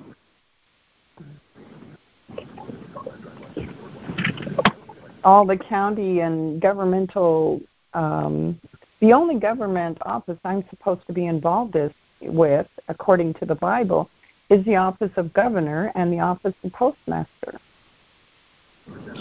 You keep saying that you're getting that from the Bible, but the Bible doesn't mention the word postmaster. So I'm trying to figure out how to give it to you. Well, it's just something I came to. I can't explain it to you. Not right now. I have to think about it for a while. Okay.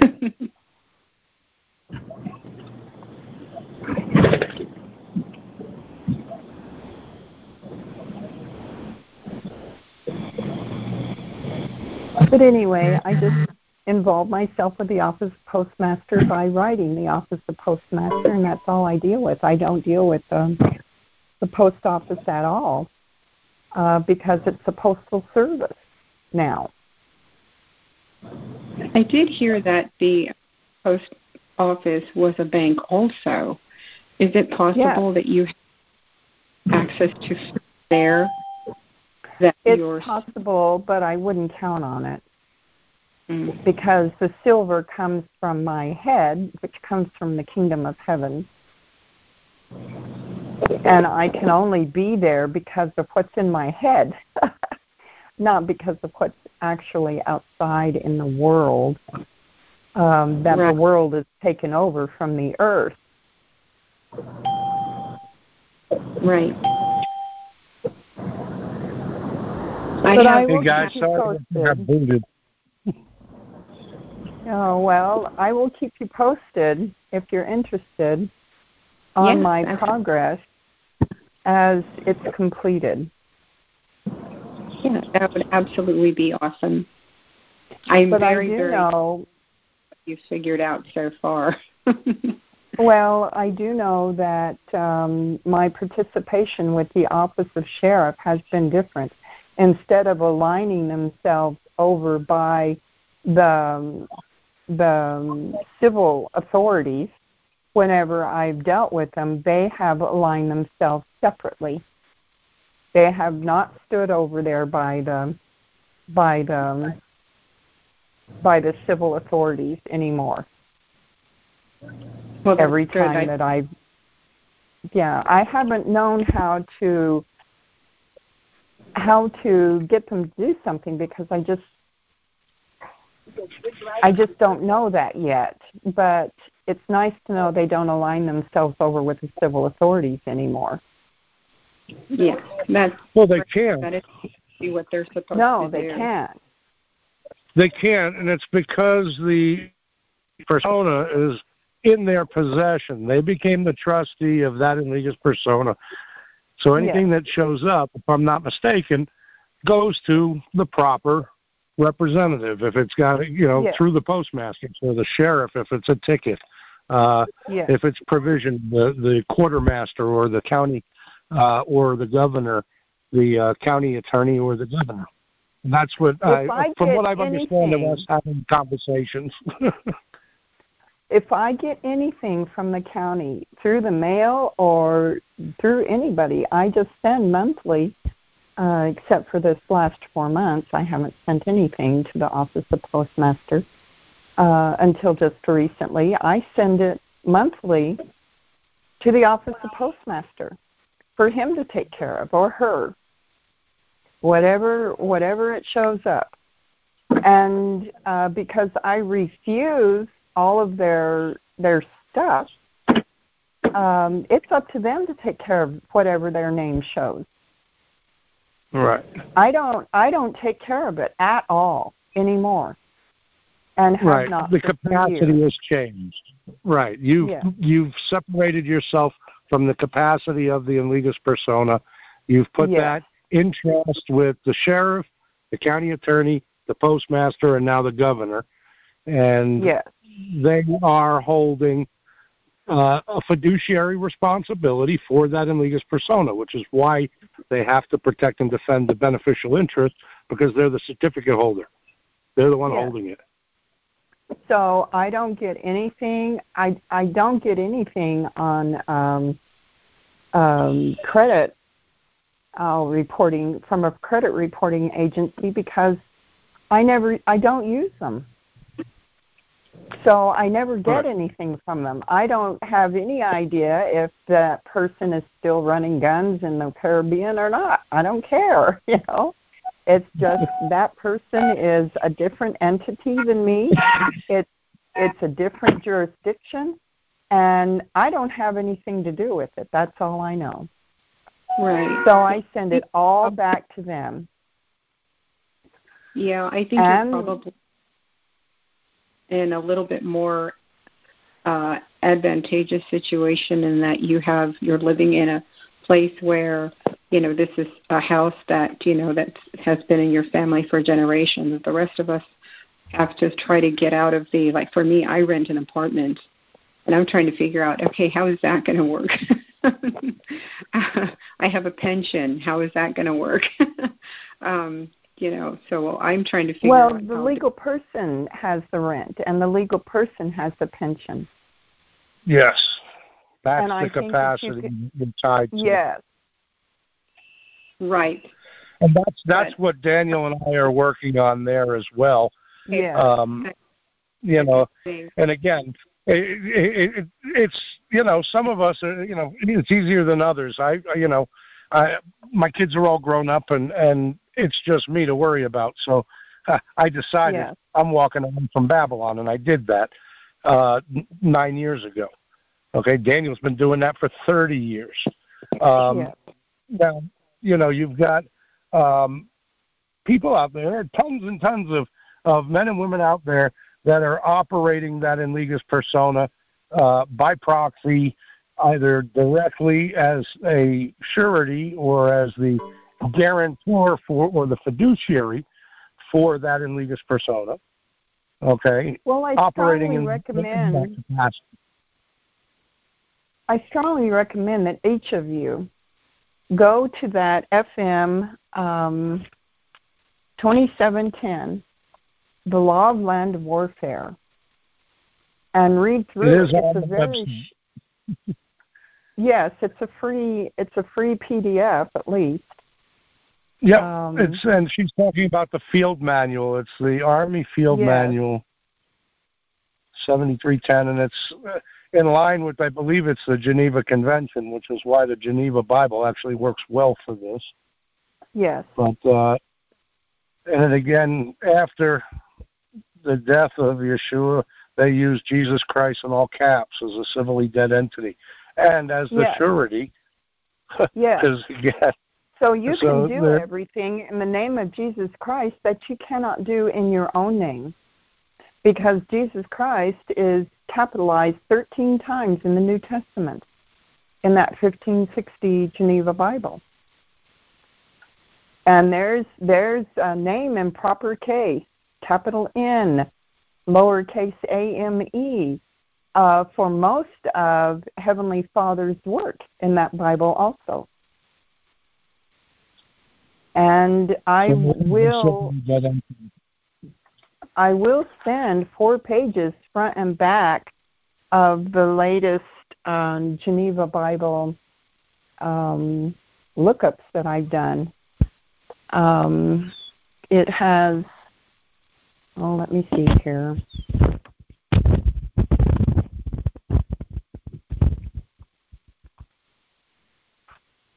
Yeah, Linda, if you send it to me, if you want it to go out, I'm happy to pass it along. Okay, I can do that. It's the 8 pages front and back. Let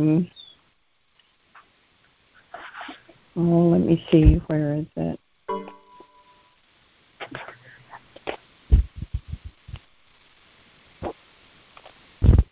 I'd always wondered about that, how they capitalized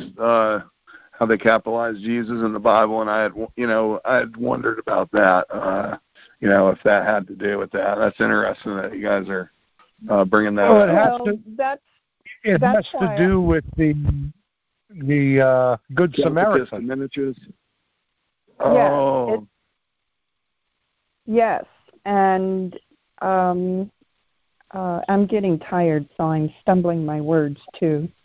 This document is the authority for use of name, the Bible, Geneva, and it's got the year in Roman numerals, somewhat searchable because you have to know how to spell this Old English, like every is spelled E-U-E-R-I-E instead of E-V-E-R-Y. So you have to know that spelling, and it does take some time. And they play with the spellings. They use ambassadeur, E-M-B-A-S-S-A-D-O-U-R, and they use ambassador, AMBASSADOUR, or ORE, and the Lord Jesus Christ is spelled IESVSCHRIST, and I put both spellings in my work. But it's got every scripture in Genesis that deals with the name of the Lord, the name of the Lord, the name of the Lord, the name of the Lord. Exodus, what is his name? I am that I am. This is my name forever, in my name, by my name. Jehovah. And what most don't understand, it's not different gods that is described in the Bible. It's God, our Heavenly Father, and then God when he gets angry, when he's a jealous God. And then he names himself Jehovah and goes by that battle name. There's a lot of Jehovah's, too. Jehovah Nisi, Jehovah, I can't think of them. Yeah, there's a lot of them. There's just all different kinds of names. Attributes. Yes. Attributes. And so those are personas. Titles. He's describing his different personas, but this is definitely capacity. Yes. And he's telling us over and over to use his name. Well, if we're to use his name, we're to use Jesus Christ too. And I spelled it IESVS and JESUS because that's the latter-day transliteration. So anytime that you're asked to be a surety, being that we're not allowed to be, the Good Samaritan is our surety. Yeah. So again, by using that name, okay, in places where they're trying to tie you to the person, you use the name of Jesus, and that name is the surety. Yes. I see. And because I've got that in prayer, I've got it in the prayer that Jesus gave in the first of 4 books of the New Testament. And he gave it in Matthew 6, and I use that prayer for everything. And I carry the first 4 most important prayers with me in an ambassador case, in a soft-side ambassador notebook. If you have so the only time that you show up to the world, it's as an ambassador. Yes. That's how I like to operate. For those of you that aren't there yet,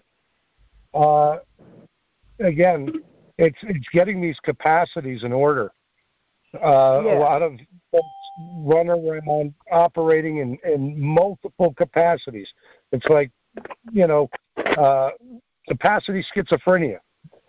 And, you have an Legis persona. If you create a business or a DBA, those are 2 more Legis personas. And when you tie yourself to any of them, they're statutory. They're under. Well, you can put them all in the name of Jesus Christ. Yes, and you can. You absolutely. But it's part of this is rendering back to Caesar what is Caesar's, and getting the capacity correct. Couldn't one say that I'm prohibited through my indenture to use another a graven image or a be surety for? There's so many things against that. Absolutely. Yes. What Linda's saying is that the name of Jesus Christ in all caps, okay, it's already established. Yes. Right, it's already established, it's already recognized, becomes the surety. So when you render unto Caesar what is Caesar's, okay, you can... It's already been paid.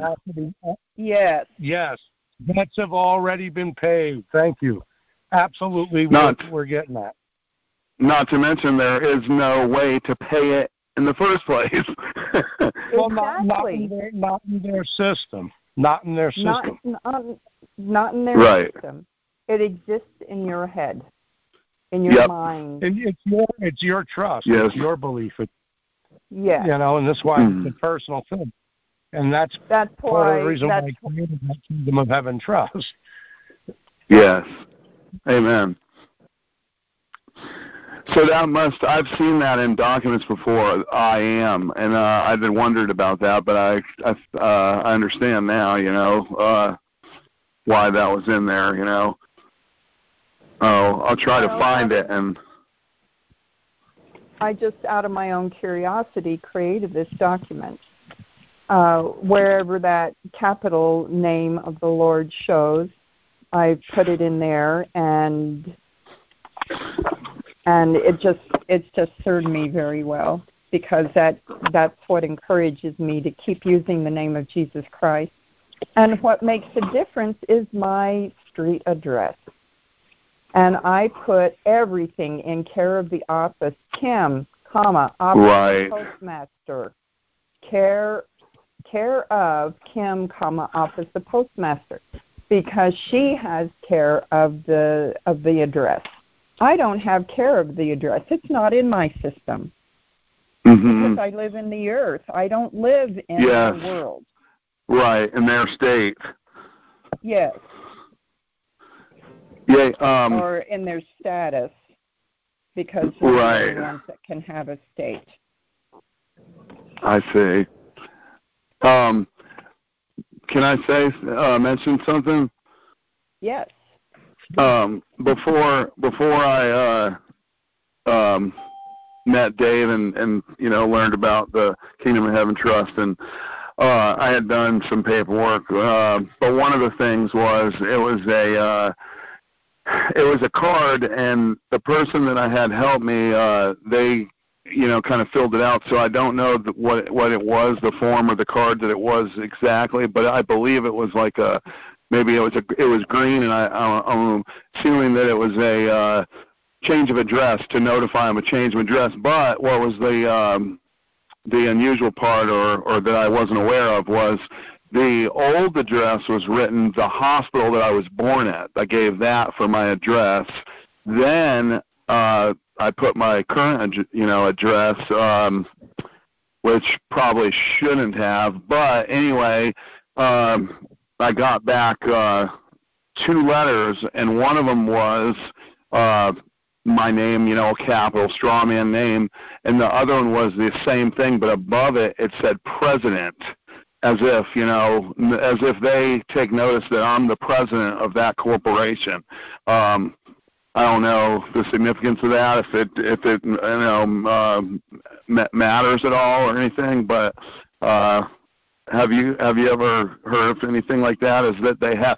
So apparently my mail was being forwarded, you know, that it was listed under the hospital as, I guess that was my birth or creation of the straw man, and so it was in the system as that was my address, but then I had changed it. I don't know if that gave me Title II or did anything significant. I just wanted to mention that and see if anyone knew anything about that. I don't know. I've never heard of it. Yeah, I got the letters. I could even scan them and send them so you can see. Well, I got anything that you get back from them, I consider no answer a response. Okay. I usually do what I'm asking. Okay. When they respond, they're responding to me from the world as the legal person, and so I don't. Right, it's a fiction. I just write. It's make believe. Yes, I just write refused on their envelope. Yes. She addresses it to the postmaster, Kim. So she's addressing it in the position. So it's for everything. Every envelope I ever write is for Jesus Christ. Care of capital C/o Kim, office of postmaster. And then I write the main address, 5287 East Golden Hill Road. And then I put Gila County, 85501-9998. May I ask you a question? Yes. Lynn. Is it Lynn? Linda. Mm-hmm. I just came on the call. First of all, thank you very much, and I'm glad for accepting my question. And I'm glad that you're feeling better. Thank you. I'm curious, have you ever heard of the CO being actually a clearing office and the PO being a purchase office?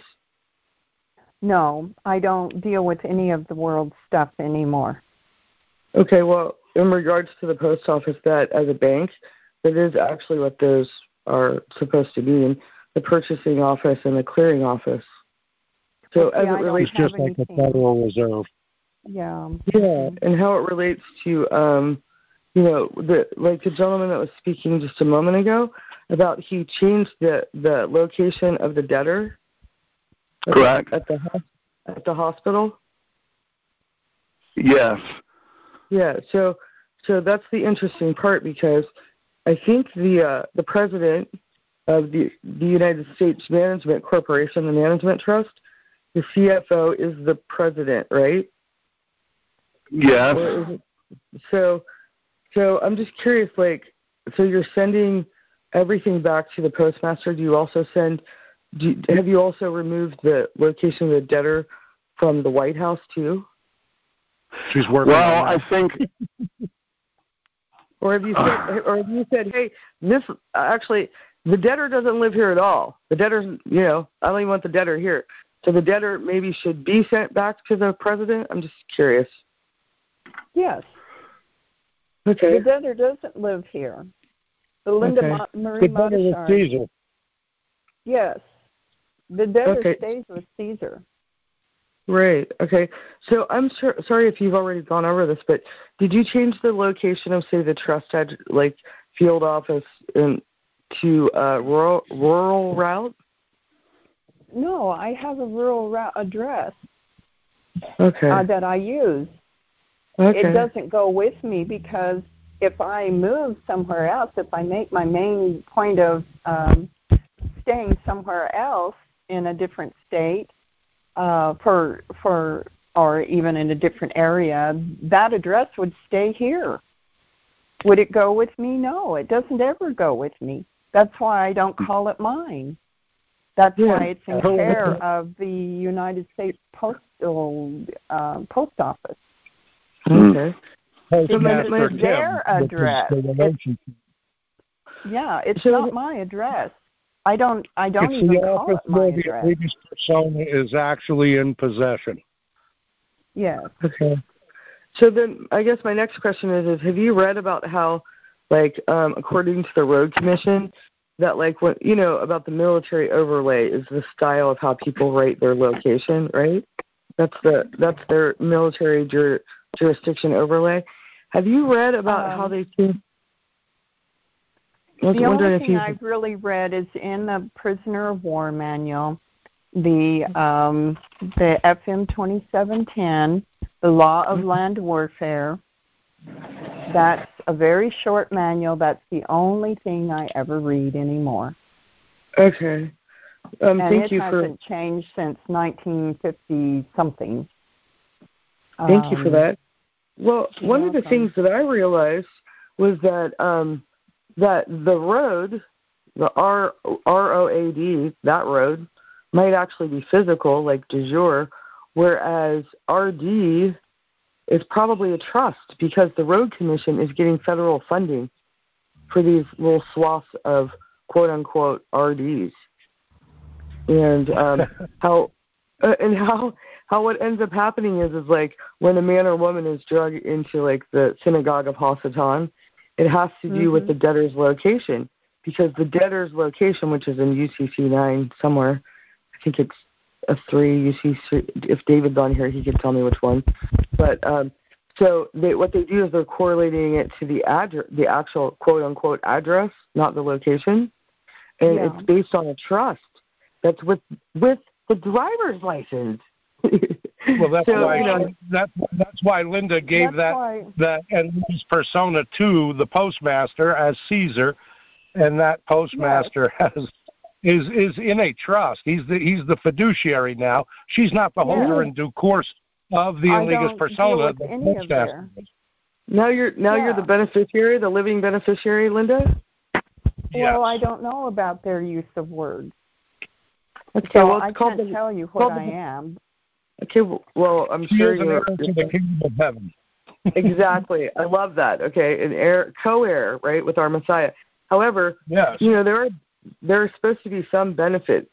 Well, some people call them benefits, but then others can call it duties and obligations that they owe. Well, I just have rights. Like credit on account with book entry. Like, have you gotten into the manifold in the firm mailing book? No. Not yet. Okay. I was just curious. And I doubt if I will, because I'll use that prisoner of war manual for and the information out of the Bible for the rest of my life. I just have to get this third part, this third part written to the office of governor here. Yeah, I appreciate the affairs of man. No dabbling in the affairs I'm totally of man. out of their stuff. And if they come at me as an ambassador, I just don't have anything to say. Here's his papers. Well, I'm curious why. Okay, so in my research, because I have nicknames about the post office. It's my thing, one of my things, and so the whole idea is that because everything is importing and exporting, like all the vessels, which are actually the paper, and the stamps, whatever type they are the currency. And I just write. I haven't put a stamp on any of my mail for 3 years. You're doing your franking right? No, I just put service day. I put it in the way it's spelled in French. Okay, all of our stuff is in French. Service. Oh, right. The tax prisoners de guerre. I don't have any idea how that's pronounced because I don't speak French. I just write it, and it's in quotes. And then, it's prisoner of war service. FM 27-10 150 exemption from postal and transport charges. That's all I put in the postage stamp area of any envelope that I send. I write secret, not open. You're sending mail as a prisoner of war? Yes. Yep. For free. Okay. Well, so in the Lieber Code, which is where the Army really comes back to, it says that ordained ministers, chaplains, clergymen are not to be taken prisoner of war. Yes, but I'm not. I'm a lay minister. I'm not one of their ordained ministers, because ordained has their legal terminology on it. Legal fiction, and it's under a legal disability. I'm just a lay minister. But isn't that also, and wasn't it written in the scriptures that before I formed you in the belly and brought you forth from the womb, that I knew you to be ordained and sanctified as priest unto the nations? Yeah. So it's not this nation. It's not this nation. It's a nation of the Commonwealth of Israel. It's a nation on earth. It's not the nation in the world. Right. Okay, I let the world take care of the world. The Commonwealth of Israel. I appreciate you answering my questions, because I was looking at reading the UPU, the Universal Postal Union, and a lot of people use tax per queue, which is charging the Queen's account, which I don't think is a very good idea.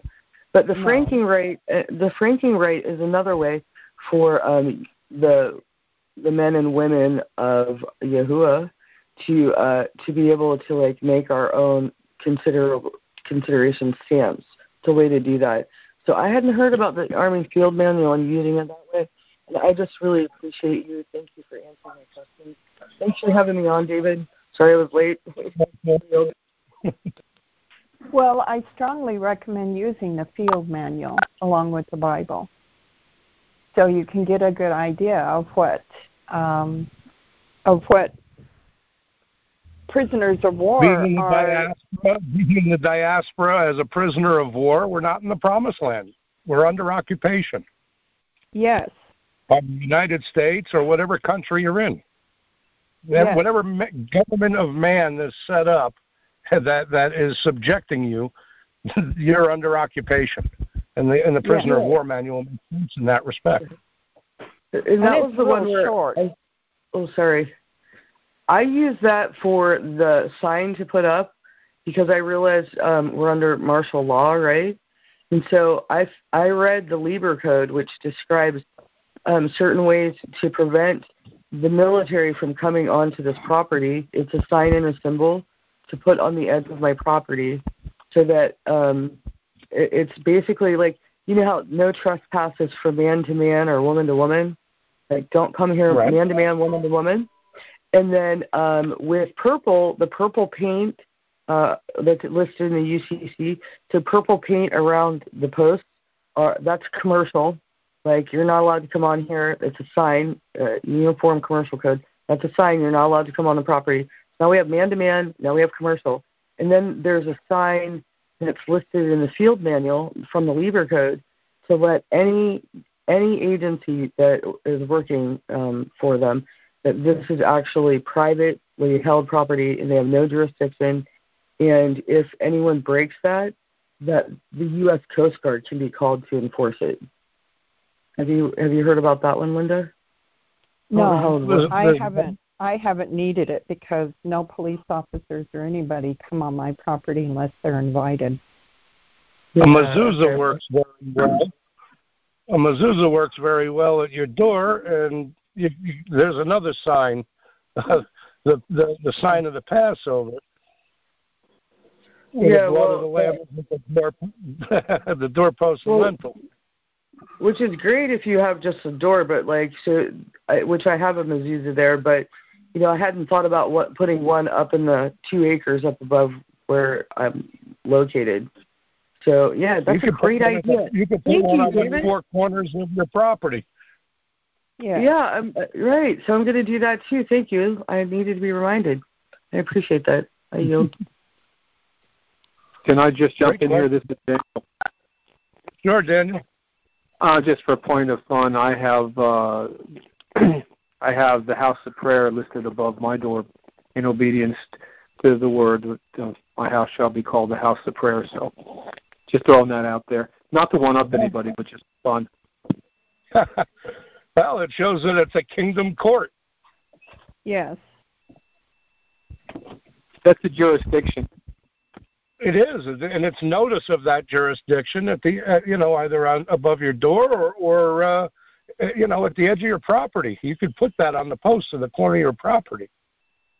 Yes, that's one reason why I put Kingdom of Heaven Court of Record above every single letter that I write to that system, and I'll include the prayer, which I have that's based on what I'm writing about, and then I'll write the letters separately. And then I just tell each person I'm writing to, the head of the corporation, I'll tell that person that they're in a trust relationship. And they're all trustees as far as I'm concerned. Yep, they are. They're public trustees. They're entrusted with the things of Caesar. Like every single capacity that's created under it, any legal entity, any legal fiction, any corporation, person, which are the only things that man can create. Yes. Did I miss the part? Did you guys already go over the Treaty with the Enemy Acts? Did you guys talk about that? You did? No. And how that's in alignment with the Trading with the Enemy Act as well? Well, if it's not in these acts, anytime you talk about an act of government or an act of the legislature, okay, these are the actions of men. They don't pertain to us. No, it's part of the act, like Act 2, Act 3 in a play. You know, when you go into the court, you're expected to act. When you go into the world system and anywhere, if you go into the public, you're acting.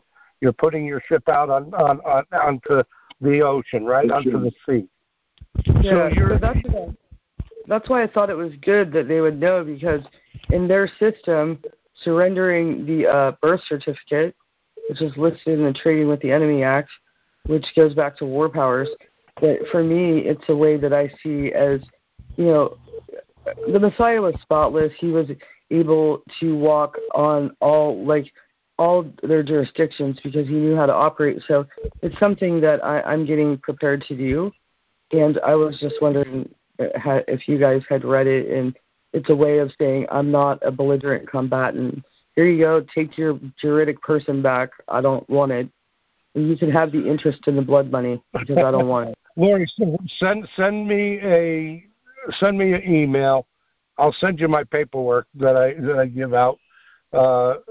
Notice there's a memorandum of law on religious freedom, and about a 7 or 8 page document that is a judicial notice of private trust affidavit that basically tells them who you are and who you're not. Well, thank you, David. That's very generous. I appreciate that. And I wanted to offer, I'm going to offer you the medicine. And Linda, you know, I don't know if you're open to this, but I would love to share some knowledge just to help strengthen you too, because I work with essential oils and natural medicine. That's my mission. Oh, good. And I've seen miracles, going into emergency room. Like one man, they thought he was going to die, and the Spirit led me in to go in. It took a long time for them to let me into the room because I wasn't next of kin. And I was able to, well, it wasn't me. I'm just here as a messenger. But it was Yahuwah who basically gave me the knowledge, the Spirit, the Ruach. And I was able to figure out what was wrong with him. And he left within a week. And he's completely fine. So anyway, bless your hearts. I yield. Well, all of my letters to the government are one page. For instance, this letter to Doug Ducey, which holds the office of the governor for the state of Arizona, I write, Doug, peace be to this house, because we're told to initiate peace whenever we write.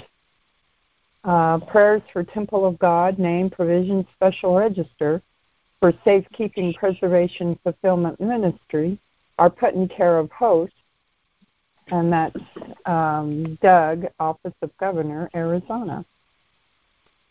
Next paragraph. So you put host. Yep. Can you explain why you put host?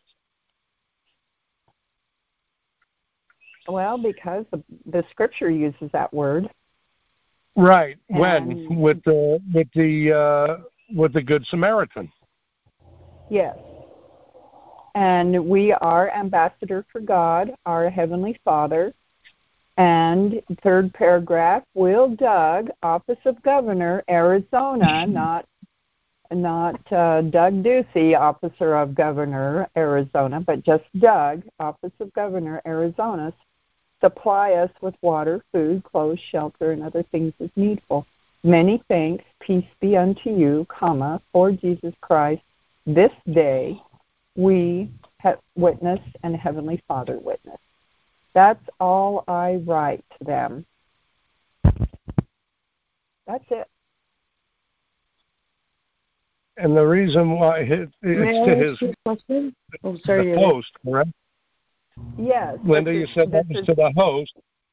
And the host is so if you look at the Good Samaritan took him into the inn, right? He took the injured man into the inn, and with the host, he paid and said and became a surety, said that if there's anything owed, I will pay it when I come back. Yes, but there's not supposed to be anything owed because the Samaritan goes in paid was more than enough. Right. Yeah. The amount was more than enough to cover everything. Yeah. So may I ask a question? Yes. Are you recognized as an actual ambassador with the diplomatic immunities that go along with that? I don't care if they recognize me or not. Well, what I say goes. And so far, what I have said has gone. It's just I hadn't made arrangements for the home yet, and that's what I'm fixing to do. That's why this letter is going in, but that's the only thing I put in it. Okay. I'm working. Anything. Go ahead. I'm sorry. Go ahead. I don't have anything but the Lord's Prayer, asking for what I'm wanting, and I've already asked for this home, and asking for things like water, food, and clothes, and shelter, and other things as needful. Okay. Well, your daily bread. Have you sent a correspondence to the Department of State? I'm just curious. No. I just send it to the Office of Postmaster, and now to the Office of, this was already sent to the Office of Postmaster, because he has the prayer for the Temple of God, the prayer for names, the prayer for provision, the prayer for special registers. Yeah, I love it. I was thinking I'm getting ready to send some correspondence off to the Department of State, which has to do with, being an ambassador. And now I'm listening to you. I'm wondering. I can only say I'm an ambassador. They can't say I'm an ambassador, especially in their. I get that. I get that. It's like just giving them notice, Like, hey, look, I'm an ambassador. Here I am. So you could have your people tell your other people, because notice to principal is notice to agent, notice to agent. And I don't even use that language anymore. Yeah, okay. Well, I really appreciate. I love the way you whatever's think. in the Bible. Mhm. And their language is really simple. They don't use big long words like indenture. Sorry, David. They don't use those kinds of words. They use really simple words. That Bible like trust. does. Like trust. Yes. And as far as I can tell, which would imply indenture. Yes. In the world's terminology. Well, I believe that I'm indentured to the Word and as a bondservant. That's 100% biblical. A bond servant. The principle is biblical, but yes, a bond is right. servant. So my bond is with Messiah, right? So my bond is with Messiah, and He is my surety. Yes. Right. Interesting. And I just use Jesus Christ, that name, for everything. If they want to convert it to the all-capital name, they're free to. They can. So when you write that, Jesus, do you you don't capitalize it? You just write it all in lowercase, or? Yes. I just write it Jesus, capital J, E-S-U-S is in lowercase. Capital C, H-R-I-S-T is in lowercase.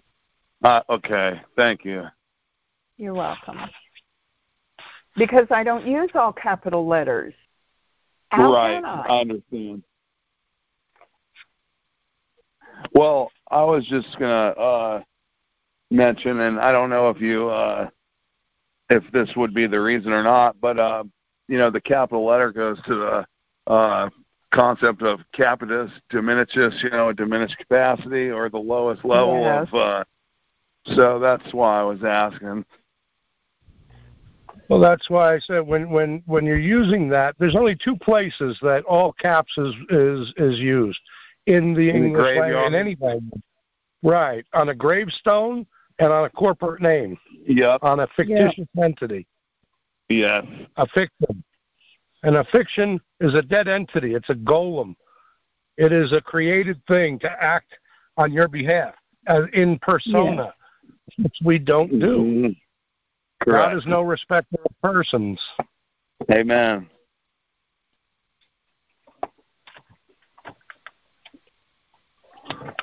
But He didn't leave us without a surety. I wonder if if you could, if it would be possible to write or a notice or write to, I don't know who, but maybe the Secretary of State or and inform them that the legal fiction, the birth name, or the nom de guerre, the corporate name, all of those things go against my covenant with my Creator, and notice of private trust affidavit. Notice of private trust. You have it in your computer. Okay. All right. It's a notice of private trust affidavit, and the best that you can hope for, okay, is religious accommodation from them. Yes. And then maybe collapsing that state-created trust. Yes, that you can do, and that's what we're working on. I didn't even write a collapse note. I just started sending all of my Linda Modishard mail to the postmaster, having written refused with parentheses around the D because it's trash to me, refuse. Right. Okay? And it's refused with the parentheses around the D because I'm bringing it to the postmaster because it's garbage to me. Refuse, deal with accordingly. Yes. Well, I don't even put deal with accordingly. He already has a fiduciary obligation. He can open that mail on behalf of the legal person and take care of it. He's the one that has the legal persona. He's a holder in due course. He's in possession. He is the legal trustee. So, except the merger doctrine. Oh, sorry, Linda. Go ahead. Except for the fact that the legal person name was manufactured by the county. That's why it costs you to have a certificate of birth certificate rather than the birth record that they made of that name. Right. You get the certificate because it's a trust that was created, a constructive trust. Cascadet Trust. It was that's where my question that's where my question about going back to the Trading with the Enemy Act and collapsing that public charitable trust, because they've tried to swap the equitable, right, because it's a bifurcation of the two titles, right, the two different trusts. Yes. So by surrendering it in accordance with the Trading with the Enemy Act, what it would do then at that point is it would collapse the trust, which is why it's been important to have another trust set up, so that all the assets that are held in that business name, that franchise all caps business name, can then be exported through the post office into the private. Into the private. Well, it's not the name. The name doesn't transport. The assets of the trust. When the trust collapses, the assets of the trust are vested 100% into the beneficiary. Titles are merged, and you get the assets, whatever there is an asset. So the physical asset you would be transferring. You're not keeping the name. The name goes away. Now you've got the physical asset. You can collapse the straw man trust that you created to use if you were going to try to operate at arm's length. I'll call it arm's length plus privacy. So then that would be in accordance then, right, David, with 31 CFR 363.10 in regards to taking control of the minor account and going from that collapses it. Well, yes, I mean, you're not taking control of it, or you can. Again, you can do it one way, or you can do it the other way. You don't want to straddle the fence because unless you really know what you're doing, you'll get get run over. You don't want to be lukewarm. So when you collapse the trust, it's just the assets that are in there. get transferred. And you can ask for it in lawful money. You could ask for it in gold and silver. You can ask for it in property, something that something that is tangible, something that has inherent value. Right, but what's this? The 31 CFR 363.10. That's the thing that blocks one from having the book entry account, the credits on account, as well as the gold and the silver, because one at that point shows that they've come into an age of majority and an age of discretion and comprehends the system enough to be able to. Okay, good. I was just wondering. Yeah, and again, kind of managing your own affairs. It is, but it isn't, because you don't have physical custody. It's like having a gold certificate but not having any gold. Yeah. Well, except for the fact that this is where we get into the gentleman who was speaking earlier, in taking all that mail that was, the original green card, right? That was supposed to go to the living beneficiary, ended up going to the hospital. And so requesting, using the HIPAA to request those private records that the record keepers in the public charitable trust has been holding, in conveying them out. So, that's one of the things that I've been doing a lot of research on, all the places where the little quote-unquote bastard children have been. Let me bring Daniel in here for a second. Daniel, would you like to tell Lori and the rest of the listeners what you did in the probate court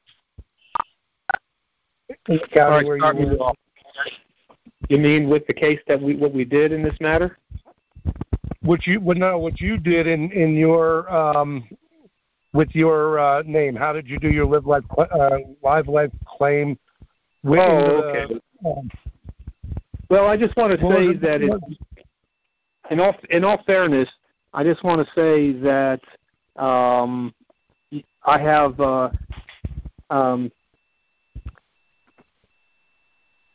I've used the Lord's Prayer twice on everything that has had any situation that has been beneficial to my world, and both times I was behind the iron bars.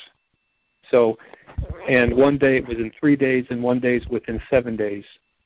So the last time it was the probate court that received my life claim, and the doors opened up within 7 days from them receiving this through normal shipping procedures. So, is that what you mean, or are you talking about how I did what the life claim was? Over in Pennsylvania, what was it? It was the clerk of the Orphans Court. But when we're dealing with this, there's so many ideas that are flying around here tonight, David. But I will tell people this, that I'm of the persuasion that Jesus was known as Jesus of Nazareth, and that describes not the vessel, but it brings it down to the jurisdiction of, as Linda said, the earth, and not the world. There's 3 different words for world as far as when you see one word in our English language. So anyway, the issue here with me is that I created a nationality, notice of nationality, and that was not. I have a nation. I belong to a nation, the government of God in and of Pennsylvania, and the people in the land. And I have no problem with. I had no problem with acknowledging my allegiance with the land, the people, and the government of God in and of the area that people call Pennsylvania. And so I have created an election that way. I didn't like the idea of being stateless in the regard of not having a nation and just accepting a default position as the only person that the system could see was a person of maritime character under the United States, which has jurisdiction over all infants of unknown parentage anyway. And when a man or woman reaches 18, they're no longer looked at as wards and property, what would be it of their in the system, as it were. And, as you're going to be dealing down here with them, if you're not out and eating twigs and berries and nuts and seeds and whatever, and walking like a gypsy, and you're going to be dealing with people that are part of merchandising men, You have to have an answer. So that's what I did. I created a life claim, put my thumbprint on it, and put the Lord's Prayer on that, and created a life claim. And it was received by the county court, the clerk of the orphans court, which is the probate court in the county where I was allegedly to have exited the mother's womb. So that's just basically a summary. Does that work? That works. Yeah, I appreciate that. So does that mean that you're not a reprobate anymore? Because we're in the scripture that says we're not to be reprobate. Yes. Hallelujah. And that's our mind. Reprobate means no probate. Well, it's also their court. the synagogue of house of God. Thank you for sharing that testimony. That's beautiful. I really appreciate it. You know, when I hear the term standing on the square, and I think about contract law and how it works in a commercial warfare zone, about how, you know, if they took my footprints, they're still mine, the landed estate. And so standing is, like, for me, I think they took my footprints, so I put them on my piece of paper. Like, look, I still have them. They were granted to me, not you. And what are you doing with my private property? What are you doing with my private biological property, LexisNexis? What is it? Or how about all these other third-party interlopers? Like, do I have a contract with you? Wet ink signature. I'm going to need proof of claim. Bonded. Well, there's one other thing I wanted to bring attention to before you're getting real close to your end of the call, and it's going back again. So sorry for bouncing around. Everybody has such valuable things to share, and even though not everything is exactly eye to eye, I think we're all going to the same place in our hearts and our minds. And so I'm so grateful for everybody's position, none excluding from this conversation. But here's a thought about some of the things that we were talking about with the silver bond or with silver, as whether you're understanding it as coin, planchet, or conceptually the silver and gold that you're to buy from the kingdom of God, as Linda was referring to. The one thing I will say is the principle that I'm noticing that is so very important that it creates right off the bat is a diversification of citizenship. Absolutely creates a diversification of citizenship because, one, the citizenship, I mean, if you think about it, on any of those silvers, I don't care which definition you want to use, on any of those silvers, the other party in the other end is going to be diverse from you, and there's not going to be any they're going to be a what and you're going to be a who. That's, on that level, or they're going to be insolvent and you're going to be solvent. There's no parity there. There's no likeness. They're not like parties, and so you have there's no equality in the equation for them to be in the same contract room or at the same contract table with you. You have demonstrated a higher form of financial responsibility because there's no financial responsibility on that level. That would be the first. You've demonstrated a constitutional authority if you're using U.S. silver coin, and they're outside of the charter, diversification. You've demonstrated planchet silver, actual silver. You represented that you were solvent, and they're insolvent, outside of their no congruity. So the silver that Linda talks about, you represent that you were in the loftier realms of those that are not touching the moldy bread of the world, and they are. So any of those places, you have a diversification of citizenship, just so people can wrap their head around. As I look at it, I like to look at things from above and look at the equation and see how it plays out. So that's my 2 cents. So this goes back to one thing I want to say. Thank you, Daniel. For an individual, now this is the capacity to sue or be sued, for an individual who is not acting in a representative capacity by the law of the individual's domicile. My home is in heaven. That's what my Bible says. My citizenship is in heaven. That bond allows for me to bring in my law because I'm the only one that's bonded and I'm the only one that's solvent.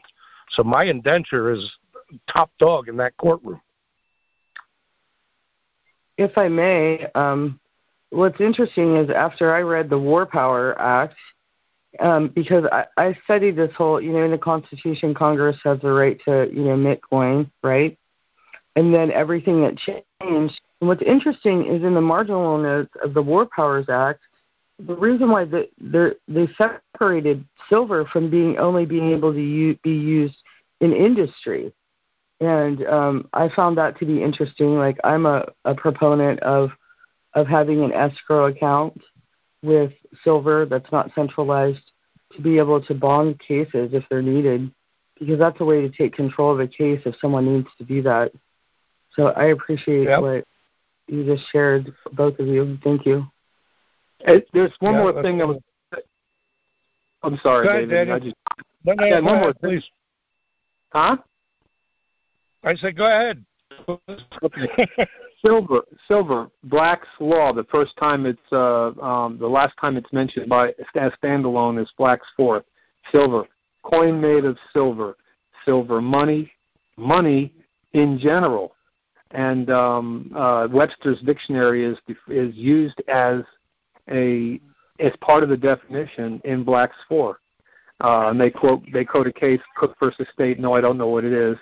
130, ARC 90. Well, that's interesting too. Also, page 196. But irrespective, or it's probably not a word, not irrespective of the case that they mention coin made of silver, silver money, and money in general. You can almost say there's three different jurisdictions right there, and we just talked about them tonight. Yep, absolutely. And so that's the definition in Black's Fourth. The last time you see it as a standalone definition, just for reference. And money in general is it shows solvency as well. So I just wanted to throw that 2 cents in as well. Awesome. Well, we are getting close to wrapping up here shortly, but I would like to open it up. Anybody else have any questions? We got a lot of folks on the line. I will stay on as long as there's questions. So if, within a limit. But I would like to put it out there for anybody who hasn't had the opportunity to talk that would like to. David, this is Karen from Arkansas. Can I please say something to Miss Linda? Sure can. Linda, God bless you, sweet sister. It is so good to hear your beautiful voice. Welcome home, darling. Thank you. Thank you. I very much appreciate that. Yes, ma'am. It's good to have you back. I yield. Thanks, Karen. Yes, thank you, Karen. Yes, sir. Yes, ma'am. Thank you. I concur with Karen. Good to have you back, Linda. Thank you. I'm new here, and I've been really excited I'm thankful that I was invited by David and Brian, and I'm really thankful for your wisdom and knowledge, and I'm glad you're feeling better. I was really excited to hear that you were going to be on tonight because so many people speak so highly of you. I yield. Yeah, I've been looking forward to hearing you too. Also, glad you're feeling better. Well, thank you. I appreciate it.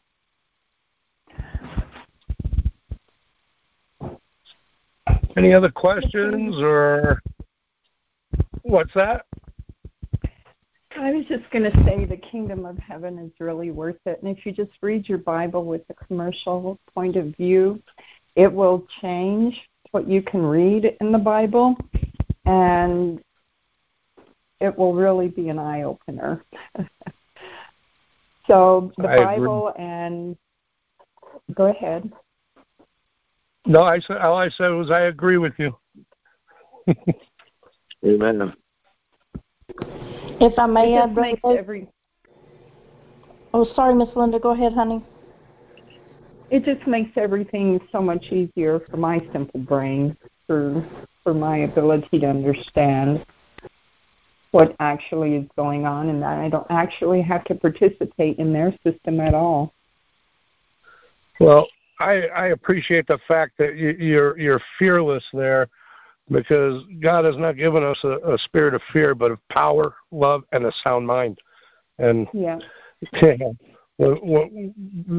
one of the telltale fruits of the Spirit is a sound mind, and to walk in that power. And the Word is powerful, absolutely.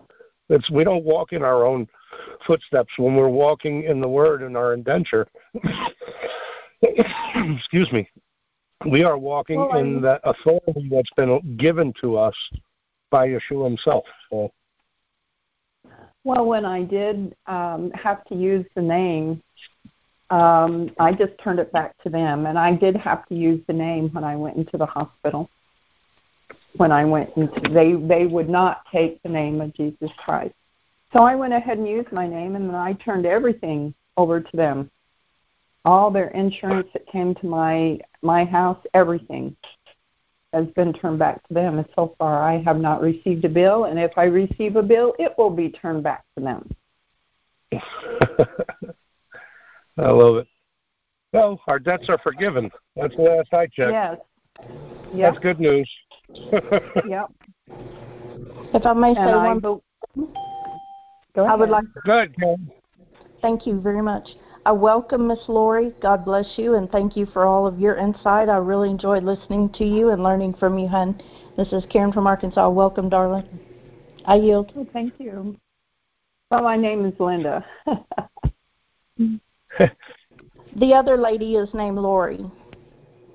Oh. But I enjoyed learning from you, Miss Linda, but I wanted to welcome Miss Lori also. Oh. I see. Anybody else have anything to say before we wrap it up here? Well, yeah, I definitely would like the public record to also express my gratefulness to hear your voice, Linda. This is Daniel. And Rebecca's right. Thank you, Daniel. Yeah, I remember you. Thank you, Daniel.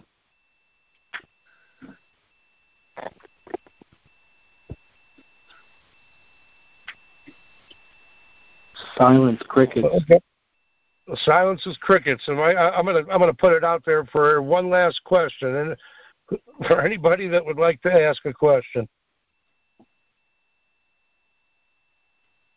Well, go ahead, Daniel. I was just going to say that I don't wish to do this to be argumentative, but there are purportedly 3 occurrences of the word indentured in the scripture, depending on which version that people like to use. But I wanted to say that the construct indentured is throughout the scripture in David's defense. That's all, but that's not the great argument. Well, I look at it as a trust document that is the bylaws of my indenture, of my trust. It is a everlasting covenant, which is an irrevocable trust, and it reads very much like a trust, including the record of the heirs all the way through, which is why families would put their information and their deeds and record their births and things like that in the Bible, as opposed to the public trust, because everything that we have and do and have our being is and should be entrusted to God for safekeeping, in which He gives us back to steward. We have a beneficial use there, and we're also trustees or stewards. And that, as a bondservant, to me, that is an indentured servant, someone who's voluntarily chosen to stay with their master because they're so happy with their level of care. A bondservant was a free man who basically volunteered to serve. I'll leave it with that. Thank you, Daniel, for adding that as well.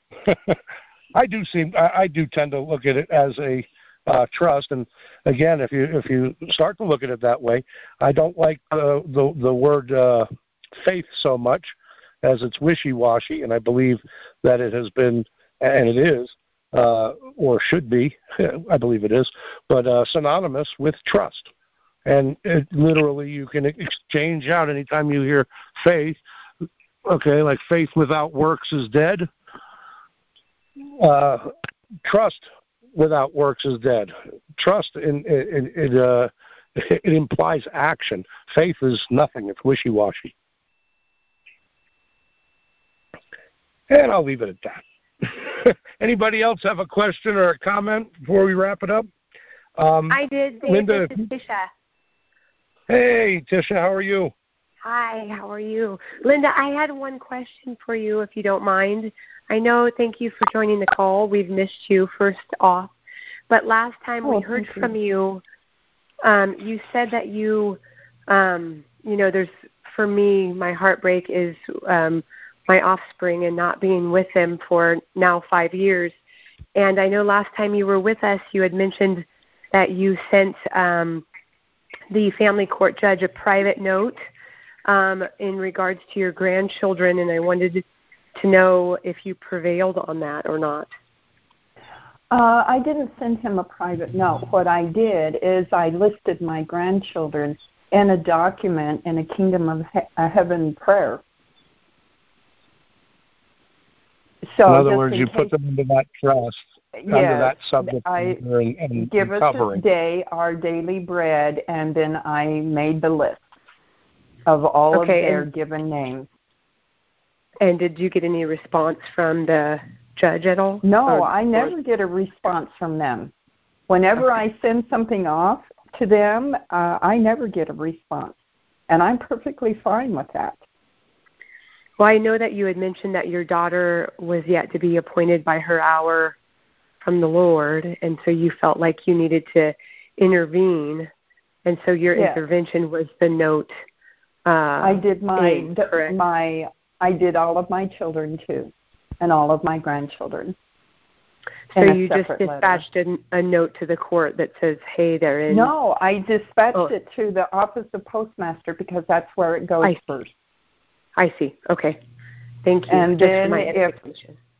the second one, the second witness document I would send would be, if it were needed, to the court. And did you do that? No, I would only send it if it were needed. If it were needed, I see. Mm-hmm. In your case, so basically, Tisha, it would be needed. In your case, it would be needed. And Daniel and I are getting very close to being able to accommodate that for you. Thank you. And again, this is where those different capacities have to be dealt with. Yes. Can I throw something out? Please. Hey, boy, this is such a conversation dear to me, as some of you may know in my experience. I lost as a father, I lost the children in my experience through the family court against me. So I understand the pain. First of all, comprehend it with experience. So saying that, somebody asked me a few years ago about something, and I'm just going to share this letter he dictated for his son. His son was not in my within my purview, as far as I couldn't talk to him. He was a friend of one of my sons, and he wrote a letter to the chief judge. And I'm just saying this not to say this is that, or anybody should try to reproduce this, or even that it's reproducible. I'm putting it on the table for people's understanding that it was a private letter, didn't have a court number on it, didn't have a court case, didn't have a heading, just a private note. And it's to and when I told him to send it to the chief judge, he even took the word judge out there and said to chief blah, blah, blah. So like it was an Indian chief, to chief so-and-so. And he just asked a few questions. He was trying to do to have his son at least do something to make a stand, because they were trying to get 100% custody rights. And in this case, it was the mother that was trying to do that with a lawyer, and he was unrepresented. And they were moving towards trial just a couple of days before trial, and he put this letter into the chief judge of the circuit, no court case, no number, no identifier as far as what case it came from, and the chief judge was not his judge. So I'm giving you the parameters of the case. And the letter just simply said, is it within the scope of this court's limited jurisdiction to compel a statutory family law proceeding enforcing state statutes upon private men, their families, and estates, essentially intruding into this is parentheses, essentially intruding into the private affairs of men who dwell / are domiciled on private land, not employed by the state, end parentheses, question mark. So just to get an idea of what was in front of you. One question with an explanation in parentheses that was a question. So read it again. Is it within the scope of this court's limited jurisdiction to compel a statutory family law proceeding enforcing estate statutes upon private men and their families in the state? And then the next sentence says, is this jurisdiction compelled on men absent a contract or agreement? If yes, is this jurisdiction administered by judicial force? Well, the reply that happened that when he sent this into the judge privately to the chief judge of the circuit, and he put on the bottom of the letter, this was or carbon copy, and he sent it to his ex-wife or the contesting wife or the divorcing wife's attorney, and sent it to it got carbon copied to the judge in his case, and it says friend of the court on the bottom, and that's all the letter says. And what happened was the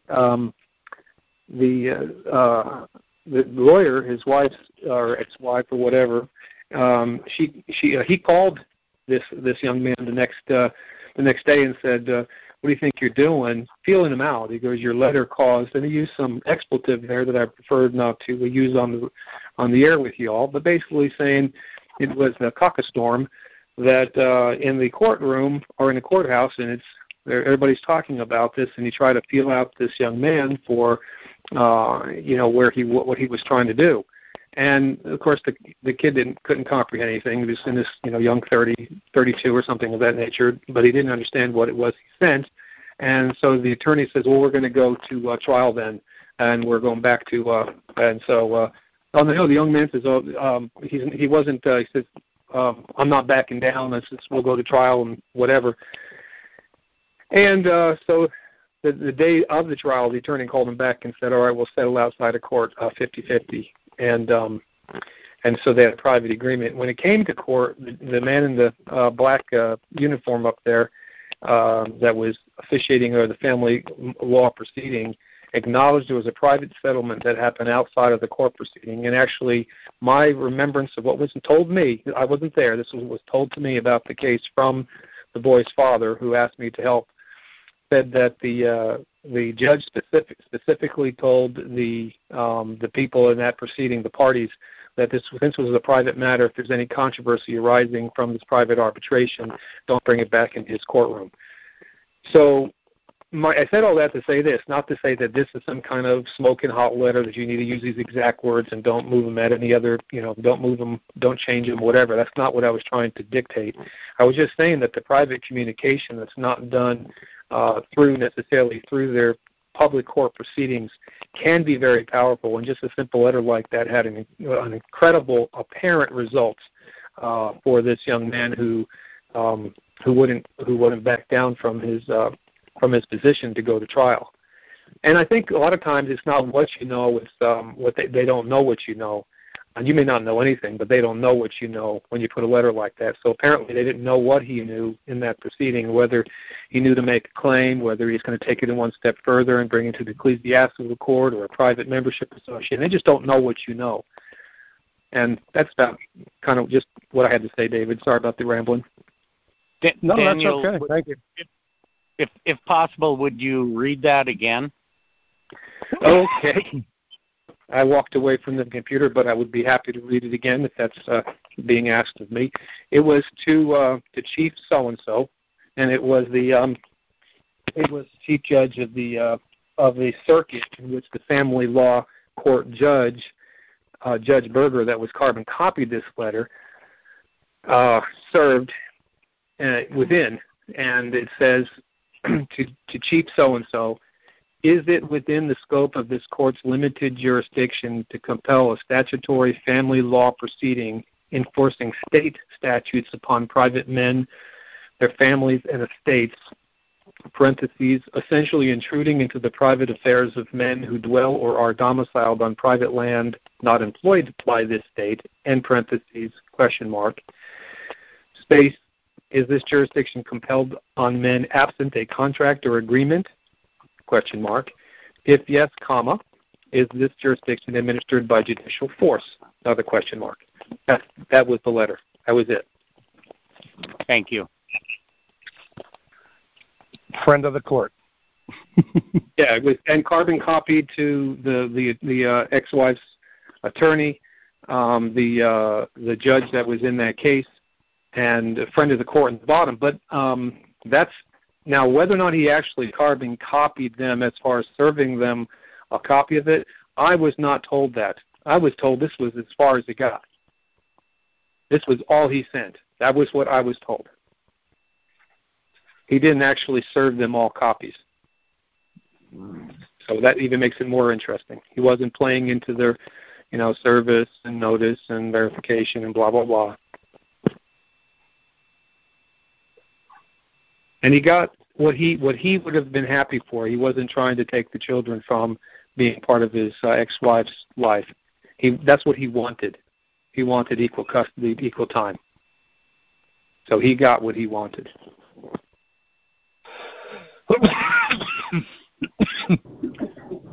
May I say something, David? Please do. Was that Frank? Hey, yeah, this is Frank. Good evening. How y'all doing? Good. How are you? Good, thanks. I'm actually driving because I had to meet with a police officer to do a wellness check with my daughters. My oldest, my 12-year-old, she had texted me around close to 3 a.m. this morning because her mother and her mother's husband had got into a fist fight, and the children witnessed that. And so she had her grandmother's phone and was able to text me without them knowing. And so I did my due diligence, and I waited for their call to try to come to some agreement with the mother privately, but she didn't call. So I had to do the next step was to get the police involved, and actually there's an officer calling me right now, so he might have another update. So I'm gonna have to get off this call and I'll call right back in because I gotta answer this call. Thanks. All right, Frank. The state is believes that it has all the power of God, and each of these actors acts as if they are God, especially recognizable in the family courts, and it's sickening. And again, we have got to take our proper get into our proper capacity so that we're able to deal with them on a level that they can't compete with. They can't do anything with. And again, that's what we've been working on, and hopefully Frank, are you back on? Yep, I'm back on. That was the officer. He was just calling to check on me. And I don't know why he's calling back to check on me, but he was just saying that because I guess God told me I was gonna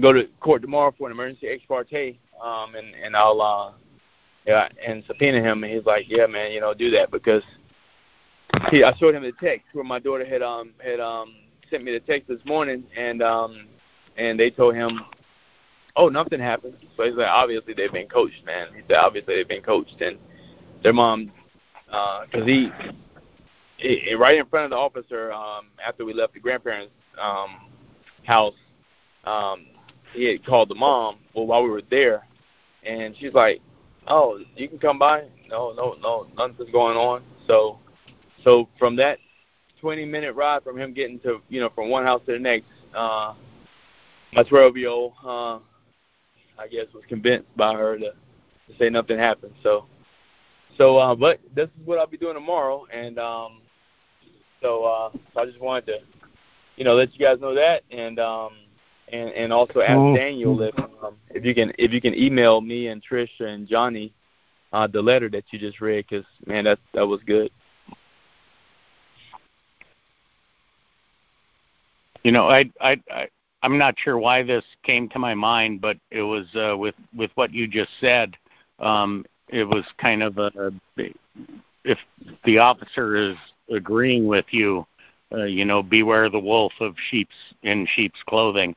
When I was helping a friend of mine out in a court case that one of the witnesses was either a 14 or 15-year-old daughter of the other party, and she was on the stand and openly admitted that she had mental illness and she doesn't always remember everything properly and all this. And the judge said, as soon as she was done, the judge said, I will take that as valid evidence or as a valid witness. And, my friend never objected in that end of it.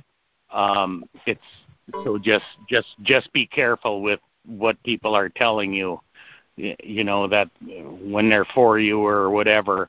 I don't know. It's just it made me think of all that for some odd reason. Well, thanks for sharing. I appreciate that. Because I didn't want to get these guys involved, but they'll use it against you in this type of situation. If you don't report it as soon as possible. So who knows what will happen? In March, the pretender, the pretender administrator, he denied the emergency ex parte order. So I'm gonna go, with this information, a new one again, and now that I have this text and see what happens tomorrow, because like the officer was saying also, man, it's like, this is just be ready. He feels what's going on. It's obvious, man. And maybe that's all good. I don't want to bring any bad vibes or anything to it. Just be prepared for what you're not prepared for.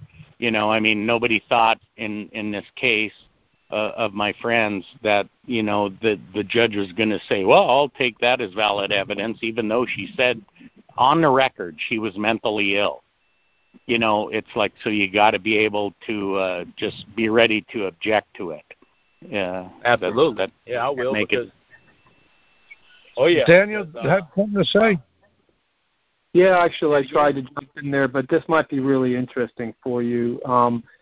Just throw an interesting thing out here. Not that I'd like to get too much into numerology, but the first two letters of the name of Jesus in Greek are the iota and the eta, how do you want to say it? Sometimes they say it's superimposed one on the other. You might have seen it this way, the I and the H together, and old coins and what have you, and one on top of the other. It's a numeric value of 18 in Greek, and it's in a very early way to represent Christ in our past. And you can look at the epistle of Barnabas and Clement of Alexandria. So do your own little research on that 18. But this is why I'm bringing it up, because Matthew 18:18, Christ, as it's symbolized here, 18:18, and it says to you, truly I say to you, whatsoever you shall bind on earth shall be bound in heaven, and whatsoever you shall loose on earth shall be loosed in heaven. So I send you forth as sheep among wolves. So keep in mind that you have a very powerful place to play in this whole equation. You have the ability to bond things. And so what did you bond today? And what did you put in the kingdom of heaven to have heaven stand behind your bond?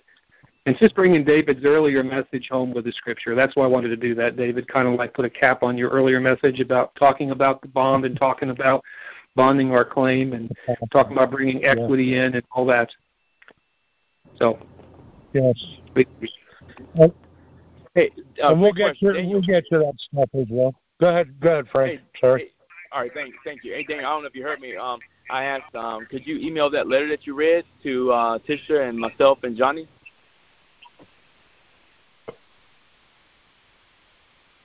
Hello? Daniel, you there? No, that wasn't me. Who was that? Who you were asking me, Frank?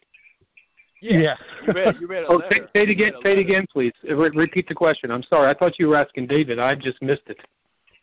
Oh, that's okay. Yeah, I was saying the letter that you read. Okay, the one today that I read tonight. Yes, I was asking if you could email that to Tisha, myself, and Johnny. I'd be more than happy to email that, and better yet, if you've been, I don't know how much you've missed, but David and I've been working relentlessly to do things that might assist in some of these things as we are working. We've had hours and hours on it. But yes, I'd be happy to give everybody a copy of that letter that was sent. Oh, thank you very much. I appreciate that. Yeah, actually. David, do you have a copy of that? I don't. So if you send it to me, anybody can get a hold of me as well at afruitmaninbabylon@gmail.com. And true, you guys, most of you three have my email anyway. So all you could do is ask me. I'll bounce it that way as well, but I will send it to you, David. It's a picture. Yeah, it's this way if anybody else that doesn't have it, they can get it from me. It's not a Word file, just so you know. It's a photograph of the actual letter he sent. So it makes it cool and nostalgic, too. Absolutely. Well, great. Well, thank you, Daniel, and also thanks, David. I will follow up with you guys after tomorrow, and that's because I've been working on, as you know, David, some good ecclesiastical research also. Yeah, and so I have a lot of that to fit in, which I put into the record in 2015. So I have a lot more to add to it, and that's what I'll be adding to my ex parte tomorrow. And if they deny that, I think it's going to have to go to a federal because they'll be denying a religious, a religious accommodation. Yeah. And that'll fit right in. Your paperwork I'm not worried about because everything has been ecclesiastical, so it'll fit right into the religious claim that we're going to bring in the declaratory judgment action. And we'll get to that. We will get to that this week. We've just been playing, we haven't been playing at all. We've been working hard, sunrise to sunset on all kinds of things, but this is definitely still a top priority, and we're just trying to get it done so that it hopefully will bear some fruit and get your fruit back. Well, absolutely. Thank you both, you and Daniel, and yeah, I came in, Daniel, at just like maybe 20 minutes ago, and when I was listening to you all, and when actually Karen had thanked both Linda and Lori. Yep, and so I'll be listening to the recording, and but I did, as you mentioned a few times before, that Miss Linda had recovered from her illness. So I just want to say, if she's still on the call, thank our Heavenly Father that she's recovered and in good spirits and health. Amen to that. Oh, thank you. Anything, because Ms. Linda, I heard that you are how can I say kind of like with what and others are going through. Anything that you could share regarding the family court and custody and so forth? No, I don't have any experience with those things because I haven't been through those things, and I hesitate to say anything about it because I simply haven't been through it. Yep, I understand that I comprehend that, and I appreciate that honesty there, and with the ecclesiastical, from what that knowledge, I'm thinking that could be helpful with however what was this process, the way she did something, David, where she had signed, I think, according to how Yolanda did before? I put everything in the Lord's Prayer. I put the given names of all of my children in a Lord's Prayer, and each of them their own because they were born at different times, okay? Although in the beginning I put all of them in a single Lord's Prayer. Well, since then I've had a little bit of time to do it differently. and I put their names in a separate Lord's Prayer, one for each. So the Lord's Prayer is already finished and put into the office of postmaster here. All right. So if anything does happen in the future for any reason, and all of my children are older than 30 years old now, I will have first dibs. Yeah, it shows you have first claim. Yes.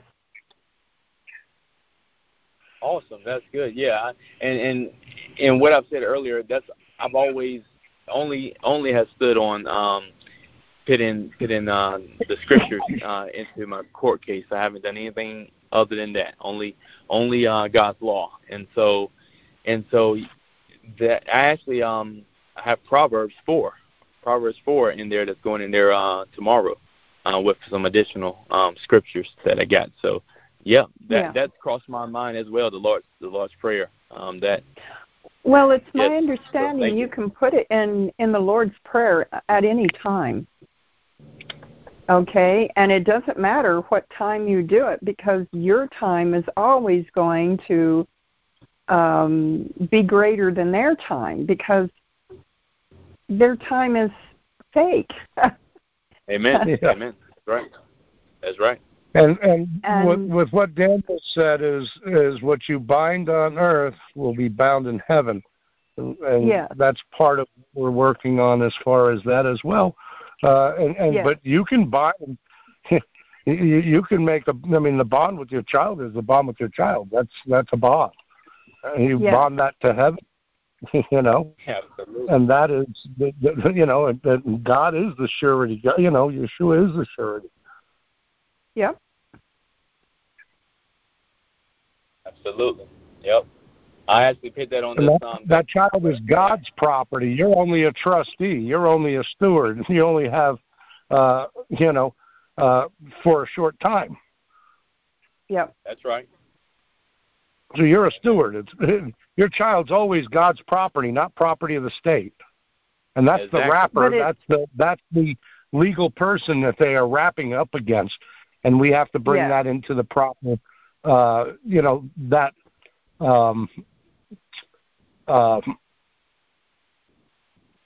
capacity. We got to get your child out of the capacity that they're wrapped in. And we can do that through a bond, which is what we're working on. So it'll be bound on earth and in heaven. And I think that a Lord's Prayer does that wonderfully. Yes. It puts them in a bond position wonderfully. Yeah. Well, I'm glad guys. This reception has still stayed on, because I'm still driving. So you all take care. Blessings to everyone. Thank you. Thanks, guys, for joining me tonight. And I will send out copies, the recording, to as many as I know.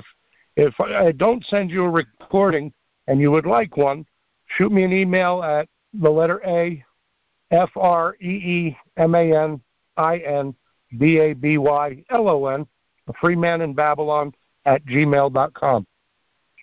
Happy to send you a copy of the recording.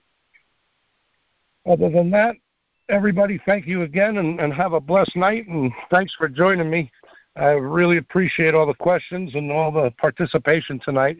And if you didn't get your question answered or the ability to ask it today, either Wednesday or Sunday, you are welcome to join. Thanks, and have a great night, guys.